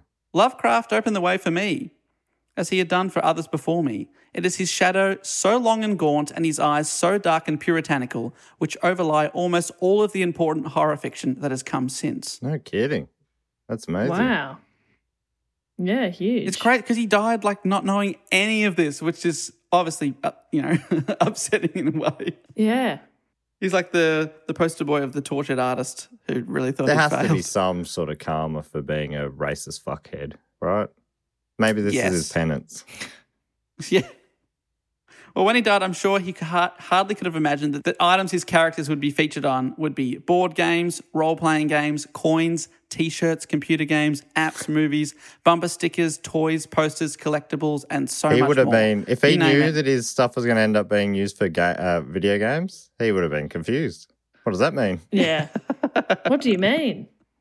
But you can name any piece of memorabilia. There's a Cthulhu on it. There's a bar in New York City called Lovecraft. There are Lovecraft festivals held in Stockholm, Lyon, Portland, and Providence, his hometown. Despite not finishing high school and making it to Brown University like he planned, Brown University now has an endowed fellowship for research relating to H.P. Lovecraft, his associates, and literary heirs. So they give grants to people to do research on it, and this is a university that he, wasn't seen as good enough to get into at the time. And we come to the Metallica song, The Call of Cthulhu. And it's not surprising that you say Cthulhu, Matt, because it's actually spelled differently. Ah, right. Okay. So it comes from their second album, Ride the Lightning, and it's inspired by the story, The Call of Cthulhu by H.P. Lovecraft, according to songfacts.com. In the book, the story says that mentioning the name Cthulhu, verbally or written, will bring him closer. Obviously something you don't want this monster to come close. So that's why Metallica used the name Cthulhu, spelled K-T-U-L-U, and not Cthulhu, K-T-H-U-L-H-U, for fear of the beast. Wow. So there you go. That's cool. So That's really interesting. They are obviously fans if they're getting that And it's reference in also there. an instrumental, so they're not saying it either. Yeah, they don't want to say it. I'm afraid that I've said it many times on this episode. Oh, Dave, not again. Jess, you're going to have grapefruits coming closer to you now. No. They're so sour. Oh, I know. Every time I'm at a hotel buffet, I'm like, maybe grape juice is for me now. I always pour it out. It tastes awful. Yeah, I don't get it. Apparently it's good for you. I don't think it can be good enough for you to overcome that taste. Awful taste. I prefer a lemon. A lemon juice would be better than grapefruit juice for some reason. Don't mind lemon juice at all. It's just, I don't know. It's grosser than lemon juice. It's not the sourness. It's something else. Yeah. It's bitter. Tastes like when I've spewed up everything I've got. So it's just bile. That's what it tastes like. Yeah. But it's good for you. I guess bile is good for you too. Doesn't mean I'm going to eat your bile. Anyway, what a tasty way to finish. Yeah. Well, staying with Metallica, did you know this? His work also inspired their song on the next album, The Thing That Should Not Be. Oh, I did know that. I don't. That's my least favourite song on Master of Puppets. Damn you, HP. H.P. Lovecraft is featured on The Simpsons Treehouse of Horror 24. Okay, so when we're still watching for sure. Yeah, I know, I've got to get a Simpsons reference in there, but I obviously have no idea because I've never seen up until that Don't season. worry, I mentioned Kirk Van Houten earlier and something good else work. as well, I'm pretty sure I slid in. When I looked up, the Cthulhu has also been depicted multiple times on The Simpsons, but never during the glory years, so you wouldn't recognise him from that. Cthulhu appeared in an episode of South Park and killed Justin Bieber. So, wow. Cthulhu was also seen in the Rick and Morty opening credits. Ah, what? Like a tentacle-y thing. Do you ever see that? That's the thing that shall not be named by me. Yeah, too late. We got you on tape. Oh, cool. And I've got to tell you, his influence is felt far and wide. In 2015, a region of Pluto was named after Cthulhu. Wow. In many of Lovecraft's stories, particularly The Whisperer in Darkness, the trans-Neptunian planet Yugoth is implied to be the same as Pluto, which was discovered around the time Lovecraft was writing these stories. There you go. Another one for you, Matt. Black Sabbath's album Behind the Wall of Sleep is named after a Lovecraft short story. Right. Behind the Wall of Sleep? Yeah. So these are all came after he rose to prominence. No one got in, before he was cool, sort of thing. No, I don't think so. So sort of 60s and 70s, and Black Sabbath would have been just as he was rising. The 2015 World Fantasy Award trophy bears his likeness, but the bust was retired following that year amidst complaints about Lovecraft's history of racism. Okay, fair enough. So sadly, this is also a part of his legacy that many fans have to grapple with. And there's also, every time the Rhode Island festival comes up, there's talk again.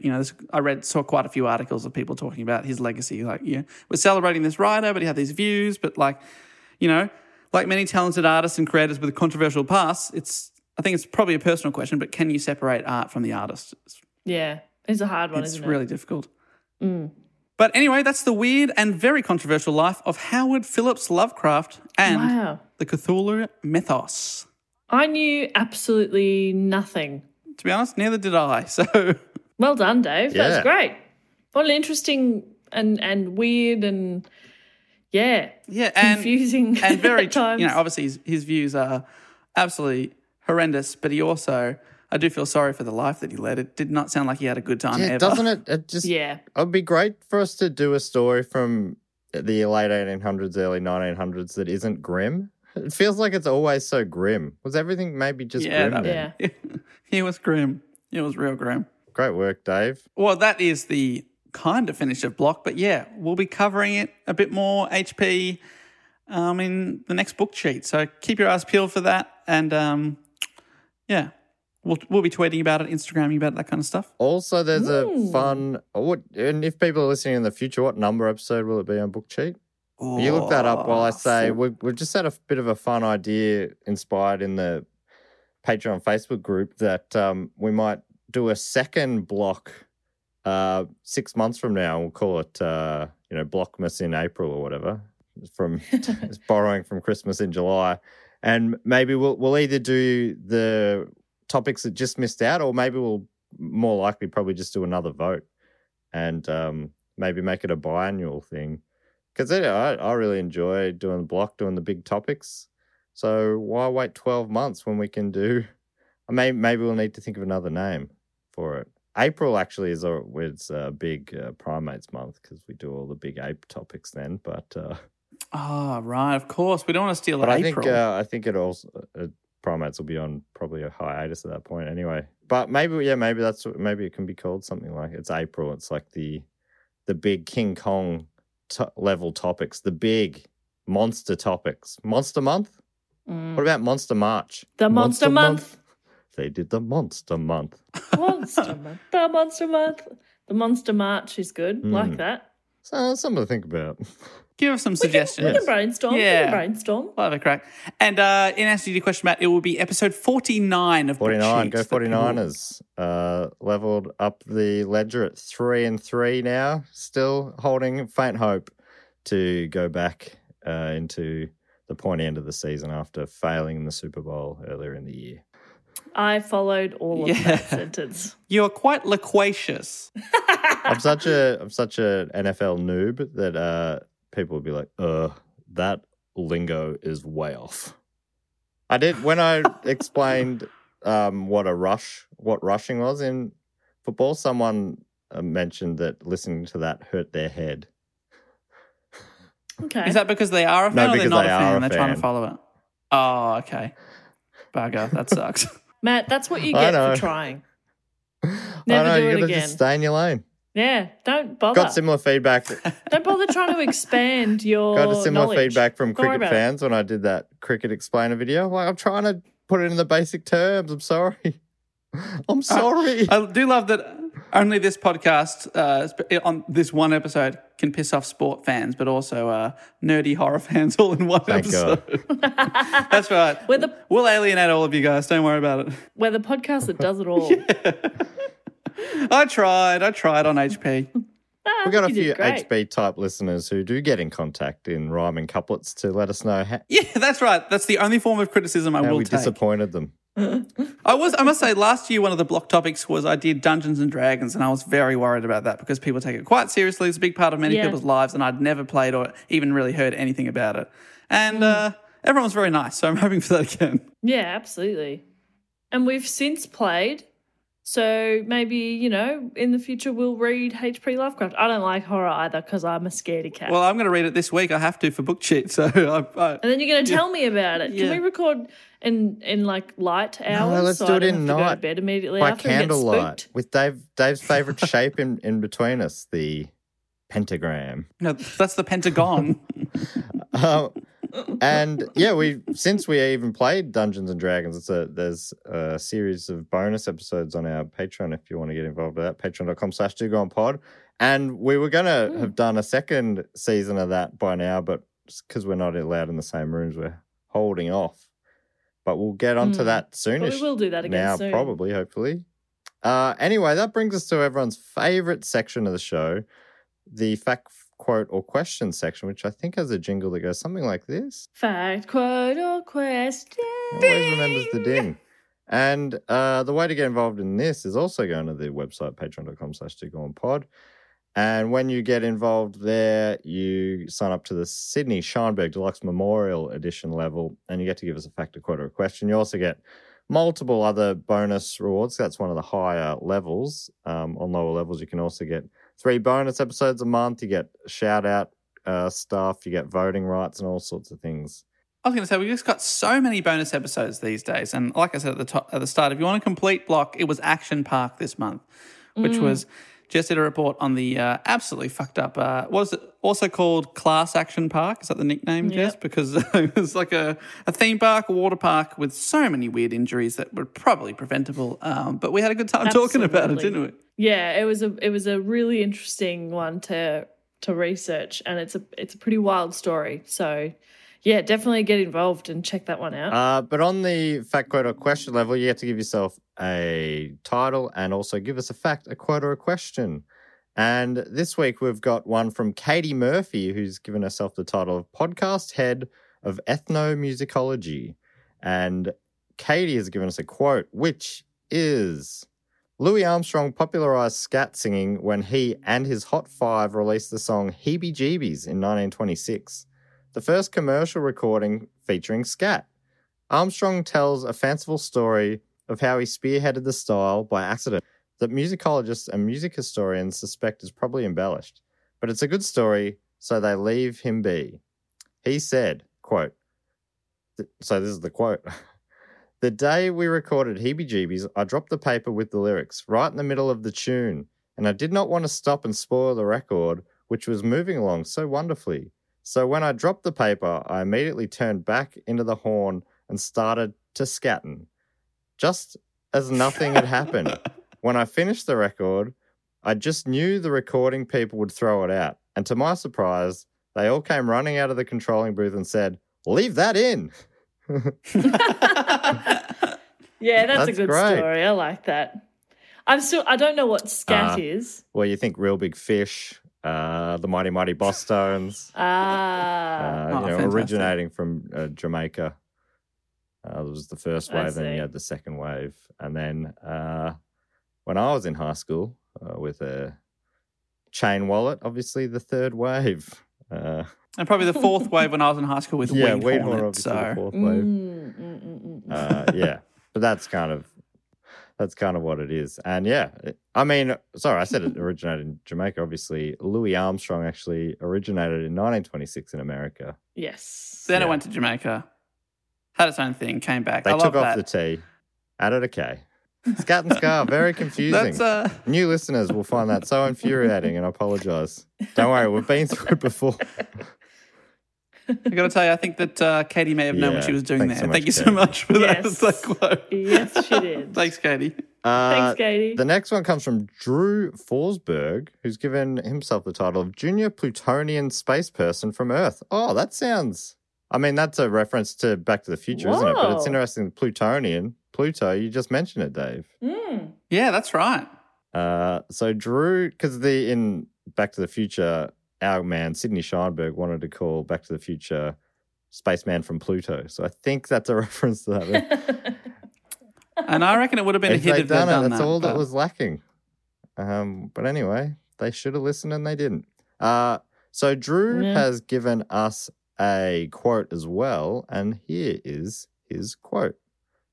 A pair of identical twins were weighing themselves. Twin 1 weighed in at 60 kilograms on the dot. Twin 2 weighed in at 60.0106 kilograms. Twin 1 says to Twin 2, "Gee, that's a very slight difference." Just then, a tiny lizard-like amphibian crawled out of Twin 2's pants pocket and leapt off. The scale went down to 60 kilograms. Twin 2 replies, "Very slight. More like truly minute."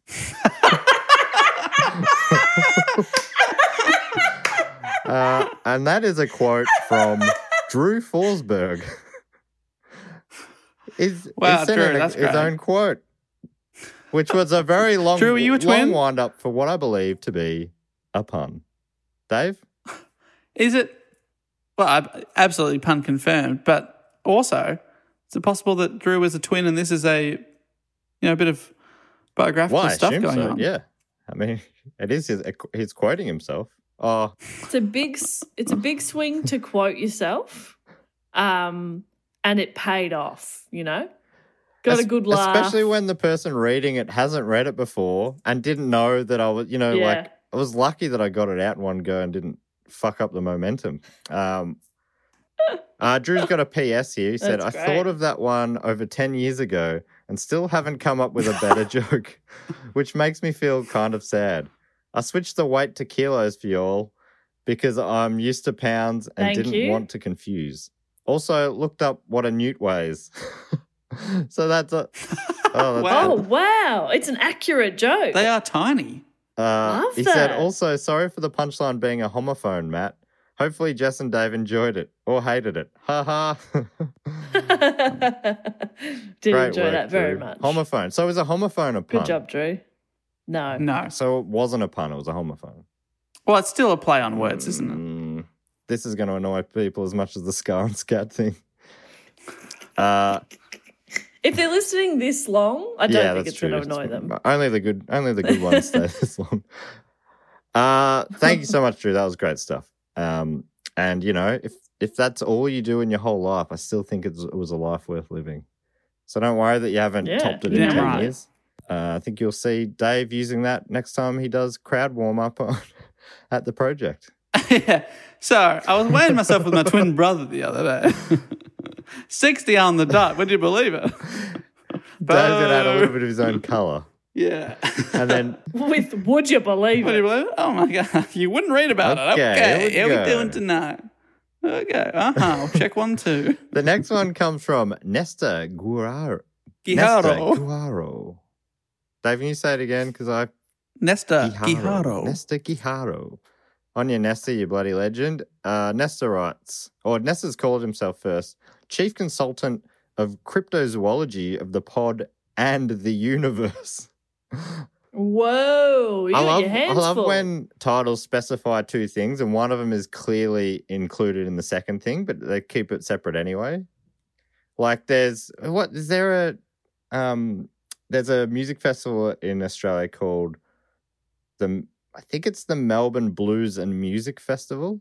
I reckon music probably covers blues off there. Just say Melbourne Music Festival, Much like, I reckon. I don't know, maybe it's somewhere else. It might not be Melbourne, but yeah, and there's a similar to Nesta being the chief consultant of cryptozoology of the pod and the universe. And the universe. Nesta's given us a fact. He says, first and foremost, how are all of you? Not too bad, thank you, Nesta. I'm good, thank you. Hopefully you're all right as I'm good, well. thanks. My entry is a fact and a paraphrased quote without any question about it. Quote, an alligator, snake, and a stingray are basically all neck. From the one and only David James, Golden Tonsils, Tiny Tush, Christmas, Elf, Not a Nazi or Sympathizer, Warnicky.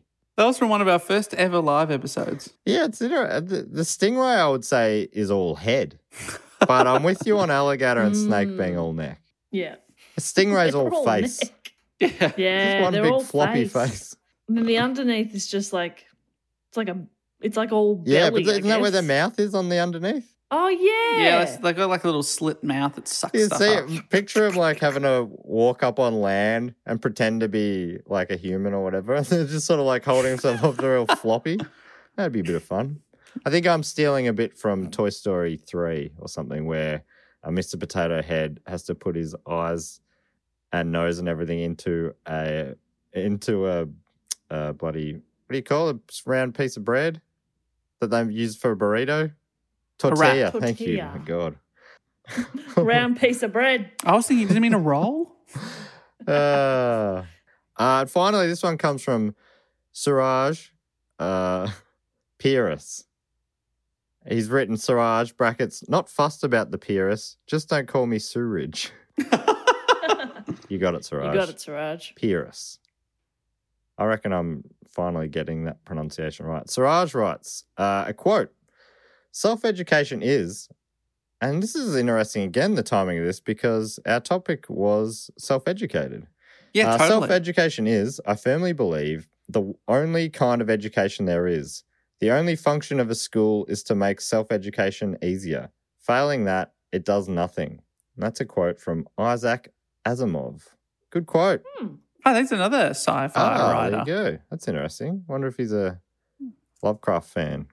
I mean, sorry, I just want to say, I came across, I didn't know an autodidact is the name of someone who is a self-educator.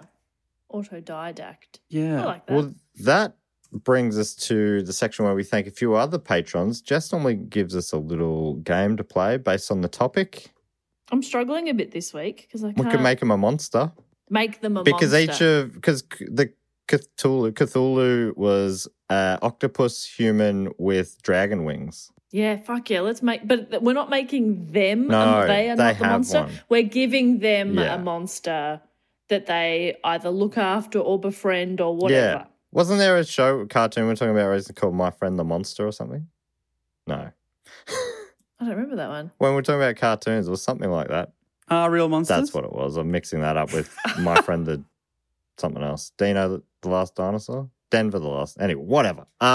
We'll give them a monster. And can I also say, I am what's going to be on their tombstone? Oh, great. Whatever their city is. Yeah.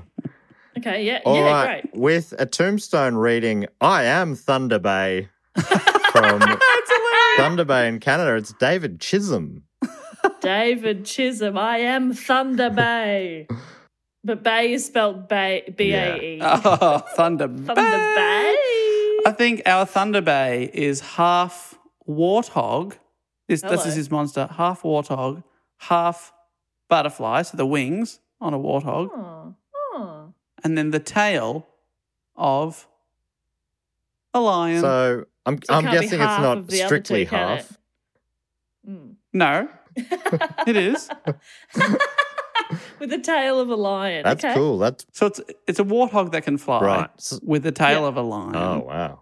Okay. What's purpose does the tail serve? Well, have you seen a lion's tail? They look awesome. Yeah, I have. So it's They aesthetic. flop away flies, much like a Yeah. warthog's tail. Yes. Or Yeah, but it's just okay. like a way better tail. And the Yeah. butterfly wings, are they going to be strong enough to carry the weight Yeah. of a warthog? They're very big, I'm imagining. It is to scale. Like they're huge. Oh, okay. Okay. Are they bright coloured or are they like those gross little white flappy moth Oh, no, they things? don't look. They're not dusty. They're coloured. They And- look beautiful. Oh, Does this Blue and warthog green. thing form in a cocoon? Yeah, that was a freaky day for everyone. That's a big cocoon. Oh, it's also got the teeth of a human. Oh my worst. god. That's the Yeah, worst thing about it probably- by far. Don't do that, Dave. That's not going to be that helpful in the wild. You think the either. warthog No. wants its own teeth? The things that make them a warthog are those big tusks. Well, I mean, unfortunately, they were removed and replaced with false teeth, but they only had Chattering- human ones available. chattering false So teeth. Oh, David, so All right, well, sorry. we're off to a strong so sorry start. about what Dave's done for you there. I am Newport in New South Wales, Australia. Will Seal. oh, Will Will Seal. I can't think of Seal. any animals. Maybe like Will. I've got one. Okay. So Will is half dolphin. Oh wow, that's good. I'm The glad you got half there. that Yep. enjoys boning. The bottom half. And half. What goes with a dolphin? Well, if you're going with Dave's rules, you don't want to go with something that goes with a dolphin. You want to pick you're something right. stupid. So it's half dolphin, half pelican. Oh. Yes. Oh, so it's a that's dolphin good. with a big gullet? Yeah. This is a monster. And human legs. It's a real That's mess. so good. Honestly, these are awful fucked creatures. Well, we're making. horror. I mean, this is a horror genre. So Exactly. They're horrifying. right. enjoy that, Will Seal. Or Will, yeah, I reckon it's Seal with an E at the end. I think that still would be Seal. Seal A, Yeah. maybe. Will Seal A. Silly. Ooh. And finally, I am Cardiff South, New South Wales, Australia. Kiana Reid. Kiana Reid. Okay, let's see. Crocodile. Yep. So the main part is crocodile, but it's got Yep. a rhinoceros horn Ooh. and That's cool. also bat wings, so I can glide like a sugar glider. So I can And it's got the legs of a bald eagle. legs of a bald eagle. Like little claws. They're little bald eagle legs. It can float down from trees. Imagine seeing a crocodile with a horn slowly circling down above you when you're out camping or something. So it can really only glide if it like throws itself off a cliff or something. And then how does it? Because it can't get up a cliff, can it? With You eagle can't get up a legs, tree. it's got one chance. It starts at the highest point of a mountain and it lives its life slowly heading south It glides once in its life. to mate. That's at mating season. Wow. Yeah, I like those animals or those flowers that just bloom once or do that one big thing once. That's kind of cool. Is that all? I think 3 people. Is that right? Yeah. So thank you so much Yeah. to David, Will, and Kayana. Can I thank a Kiana. few beautiful people? Please. Please. I am West Sacramento in California. I would like to thank Claire Norris. Claire Norris. Claire Norris obviously has the head of a woodchuck. Oh, okay. Chuck Like Norris. Chuck that. Norris. And the body of Chuck Norris. And the tail of a lion. Oh, that's cool. That's a pretty badass one. They're cute. They're cool tails, a little puff on the end. And they the are sex good. drive Claire of a Norris. dolphin. Is that even true? The only thing I really know about dolphins is supposedly they're the only other animals that mate for pleasure. Humans don't, do we? I certainly don't. Yeah. Good heavens. Heavens no. Look forward to that page on your website being written, Jess. She read all the books, but just could not get her head around it. Could not figure it out. The poor guy couldn't even talk about sex. You're right. And then there's an article about his sex life. Poor dude. Yeah, I don't know why that's all that relevant, but good on him. I only brought it up because it made me laugh that someone else had written about it. Very funny. I would also now like to thank I Am Brighton from England. It's Mr. Heggie. Oh, Mr. Heggie. Mr. Oh, cool. Heggie. The official tattooist to the stars. I don't think I knew one Mr. day. Heggie was a Patreon supporter. That's cool. I don't think I knew that either. That's awesome. Hello, Mr. Heggie. I know that he's a Patreon supporter because he listens to Phrasing the Bar and he's even given us some artwork Oh, Of yeah. course. for Phrasing the Bar, which we're going to use on our new website. Thank you so much, Mr. Heggie. If you don't know, if you want to follow, it's one of my favourite Instagram accounts. It is Mr. Heggie, who is a tattooist and also a cartoonist, an artist. Does very, very funny tattoos. Really, really cute stuff. And also, just travels the world doing them. Unfortunately, he was going to be in Australia at the start of the year and in Melbourne, but it just didn't quite work out because we would have loved to have met up with him and gotten some ink. I think he was going to... I think we talked ages ago about him giving me in his style, obviously, of Caesar from Planet of the Apes with the Apes Together Strong or something like that. Oh, Or that'd like be I cool. want to get that or like a Saint 1966, a good year or something on it. Good fun. Just Good a bit of fun for Yeah. once. Like we used to do in the wait, pre-COVID we haven't given world. Mr. Heggie a monster. I know, yeah, but a monster. What about it's half Caesar from Planet of the Apes, With But it has- Saint wings. Saint wings, and then the head of a penguin, Oh, an emperor I love penguin. penguins. I reckon they're one of the cool. They're such my great favorite animals. bird. One I of the reckon. best. All right, Yeah, top penguins are 3 birds. sick. Oh, if I was going to do a Mount Rushmore of bird heads, penguin, Thomas Jefferson. penguin head first, Kookaburra, George Jetson, and George Jefferson, sorry, and Still not right. and I can't think of any other cool birds. Maybe a pelican. What about? Are there? I love a pelican. I love toucan. Oh, That was another famous toucans one. are great yeah, bird. toucans are cool. I love really small ones like willy wagtails yeah. or Even even like a rosella, because they've got like the Yeah, smaller parrot cute beak. little beak. parrots Yeah. are even A macaw. Macaws are good. Yeah, what they're about the great. blue fairy wren? Wrens are great. Love a wren. Oh, yeah. Which is more kind of what Dave's talking about, the little guys. Yeah, I even just like the common cafe sparrow. I love a little sparrow. They're so tiny. They're so and they tiny. go hop, hop, hop, and then hop, they just dive in, grab a crumb, and keep going. It's just like good That's on you. funny. I thought I didn't Love like 'em. birds. I love birds. I think I might love birds. I love them. Owls are cute too. Yeah, owls are pretty love good. Some owls. owls can be real freaky, but Yeah, some of them are very Yeah. pretty. And I'm not about no, looks. not their value. I'm just saying some of them are very cute. But they're also just a beautiful, fun bird. Oh, what a fun time! Apparently, they're bird. actually That's a bird you can hang out apparently with. owls aren't that smart too. You know how you always Wise think old like, owl. yeah, apparently they're not very bright. Mm, But I don't know. That's but they are second fun. or third hand They information. are good fun. They are fun. They're They're fun. a fun I think bird. people think they're smart because they got big eyes, but yeah, they're not. We've learnt from Dave. It's not always the I was about to case. jump in and say that's how I filled them. Anya, Mr. Heggie, thanks so much for your support and keep doing those awesome tattoos.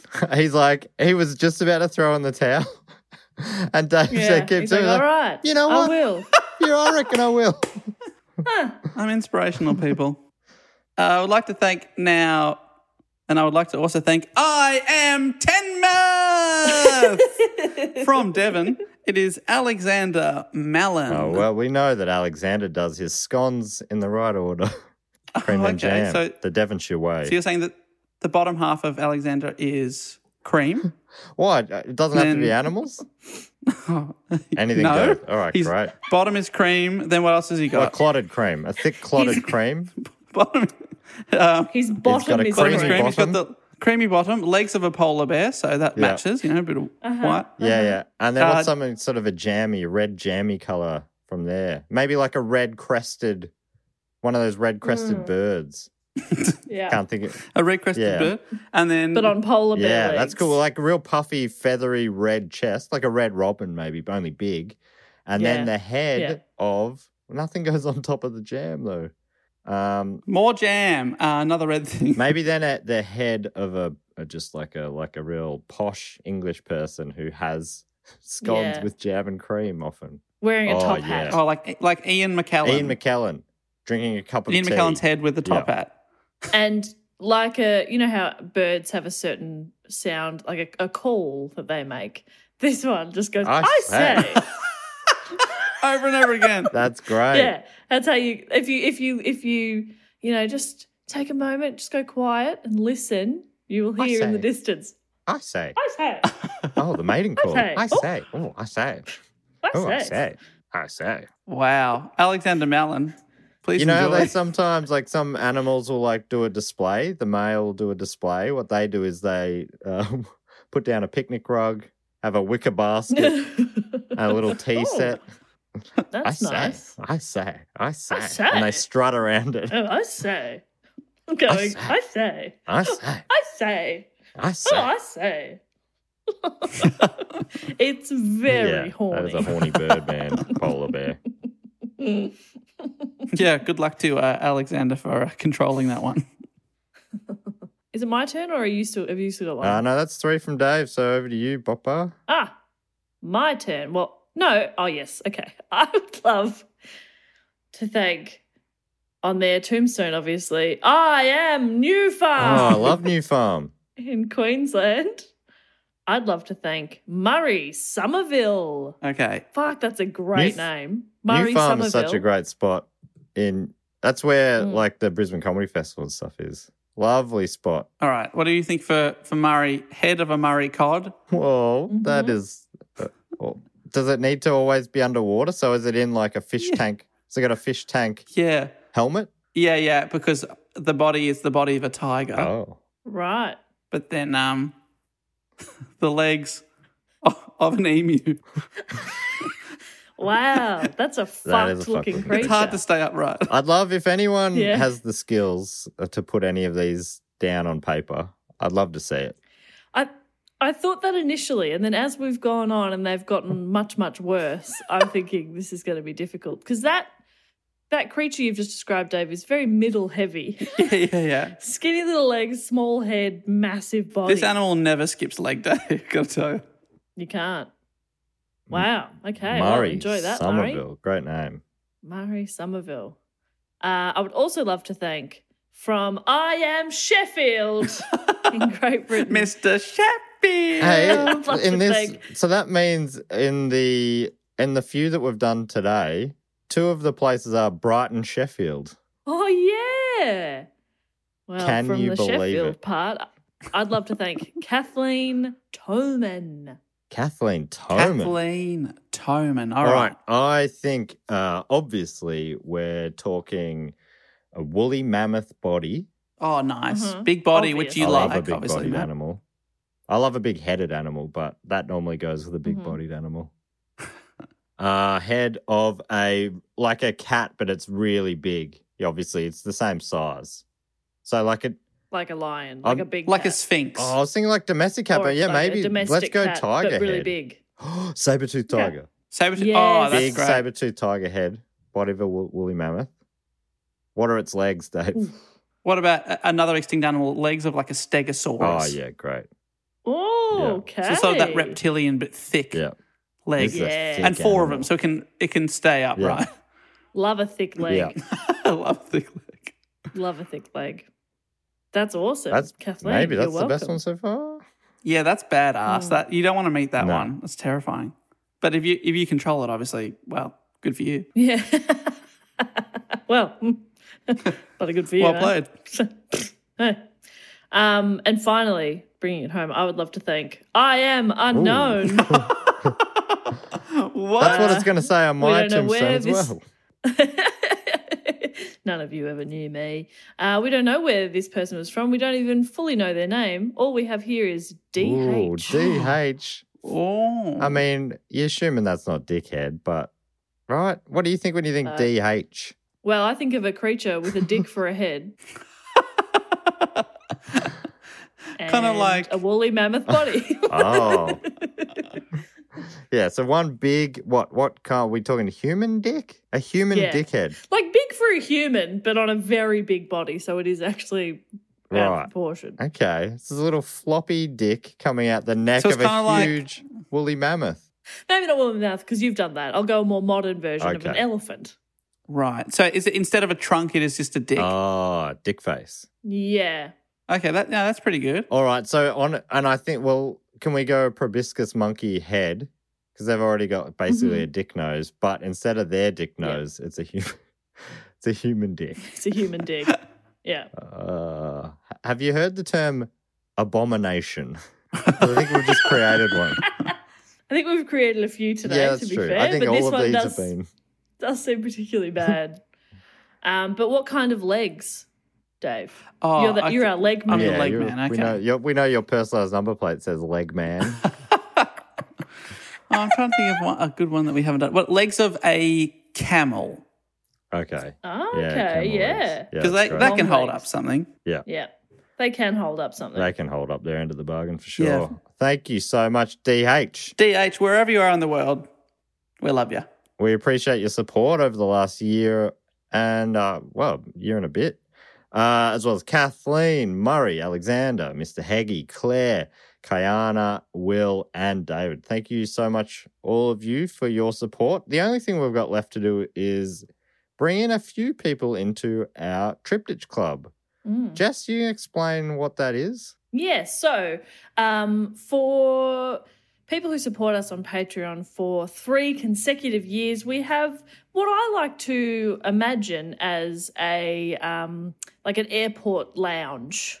You know, so we have drinks and canapes, and a band plays there, and there's sleeping pods out the back, and we've got everything you could possibly need. We've got it there, and so Matt stands at the door, lifts up the velvet rope for you. I'll be behind the bar making you a drink, and Dave's just rushing around making sure the band has everything they need. That's right. Yeah. And it's a place you can pop into whenever you need it. Once you're a member, you get the special portal machine thing, and you just walk through wherever you are in the world. You can pop in, pop out wherever you need to. Yeah, you can stay as long as you like. But yeah, pop in. You know, it's totally up to you. We're very cool about it. So there are 3 inductees this week. What is on offer for drinks and nibblies?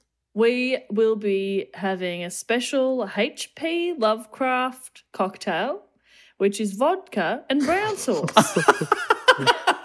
Wow. And Yum. it's pretty bad. It's pretty And bad. the I'll be brown honest. sauce just sits at the top, I imagine. Yeah. I can't get it to mix like a Bloody Mary for some reason. But you can have it if you want to. And canapes wise, well, it is grand final day at the time of recording. So we're just going to have a bunch of like party pies and sausage rolls and some little veggie pasties and just everything I can shove in the oven for a bit. Jess, you know what? You've just made me want to go and buy. I'm going to the shops and getting a little pack of frozen. That's literally my plan for the day. That's yes. a great idea. Thank you.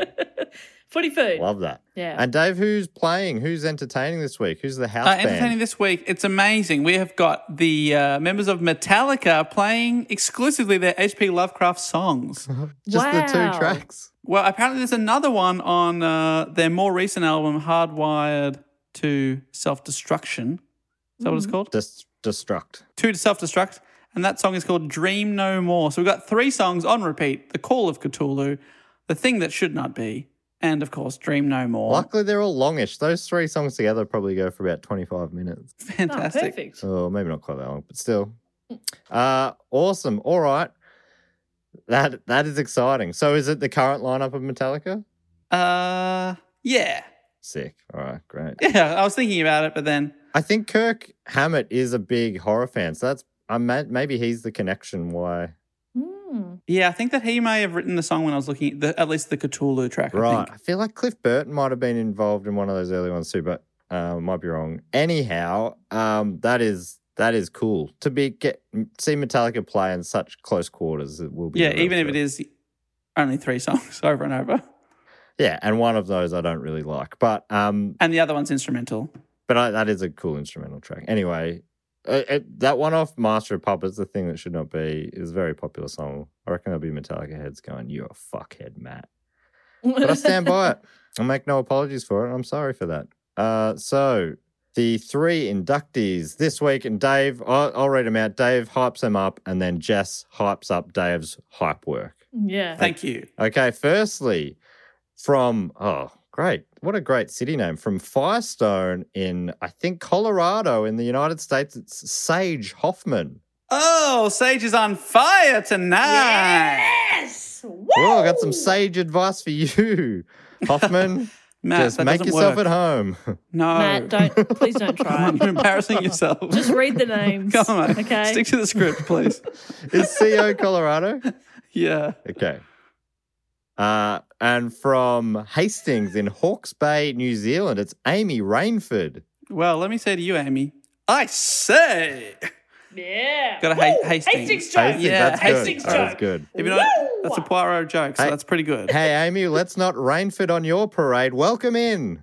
Matt, seriously, shut the... Come on. Can we mute his This is mic? Dave's thing. Come on. You are ruining the momentum. Shit it. Come on. And finally, from Gaimea Bay in New South Wales, Australia, it's Shani Black.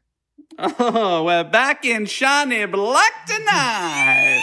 Yes! Certainly. Matt, certainly not don't the even... black sheep fuck is wrong of with this you? family. Stop it. You Stop are it now. my Gaimea Bay, Shani. Oh, God. Stop it. My God. Can we Why do edit you this have to out? ruin everything. Come on. Jess and I will go for another go. Come on. Do it again. This is Dave's thing, and you have to just shit all over it. Pull your pants back up, Matt. Quit shitting on Dave. Oh, my Sorry, God. I just had a rush of blood to the Taking head. a big old dump on Yeah, Dave. I'm drowning in how much shit you just put on me. I think that brings us to the end of the episode. What Thank a God. fun time it was. Block, another big success this year. I thought it came to a great crescendo there with the double hype for those Triptych Club members coming in. They got a little warm-up hype from Dave, and then I really brought it home with a super hype. And thankfully, that will never be happening again. You'll be having a big talking to me. Yeah, we have to have a meeting now. It is, of course, that's the end of Block officially. But of course, the side projects keeps going, and that is next week. Don't forget to check out the Book Cheat episode with all three of us talking about the Call of Cthulhu. And yeah, let us know if if you had any thoughts about how we could do our secondary block. You can get in contact with us on our Patreon at patreon.com/dogoonpod. If you're involved there, there's a Facebook group you get access to. But if you're not involved in that, you can just get it onto us via Do Go On Pod on Instagram, Twitter, and Facebook, and dogoonpod@gmail.com. Also got a website which will hopefully be updated soon at dogoonpod.com. But yeah, that does bring us to the end of another Blocktastic month of episodes. And we'll be doing some live streams coming up soon. Check the link of the description of this episode if you want to get more details on that. We cannot wait to do more live events. We've really missed it. Even if it's just, hanging out on a stage together, even if you can't be in the room with us, they were really, really fun earlier in the year. So hoping they'll be just as fun to round out 2020. Yes, it's going to be a lot of fun. Dave, you just did it then, but how about you do it for real now and boot this baby home? Woo! All right. Thank you so much for listening. And until next week, I'll say thank you and goodbye. Later. Bye.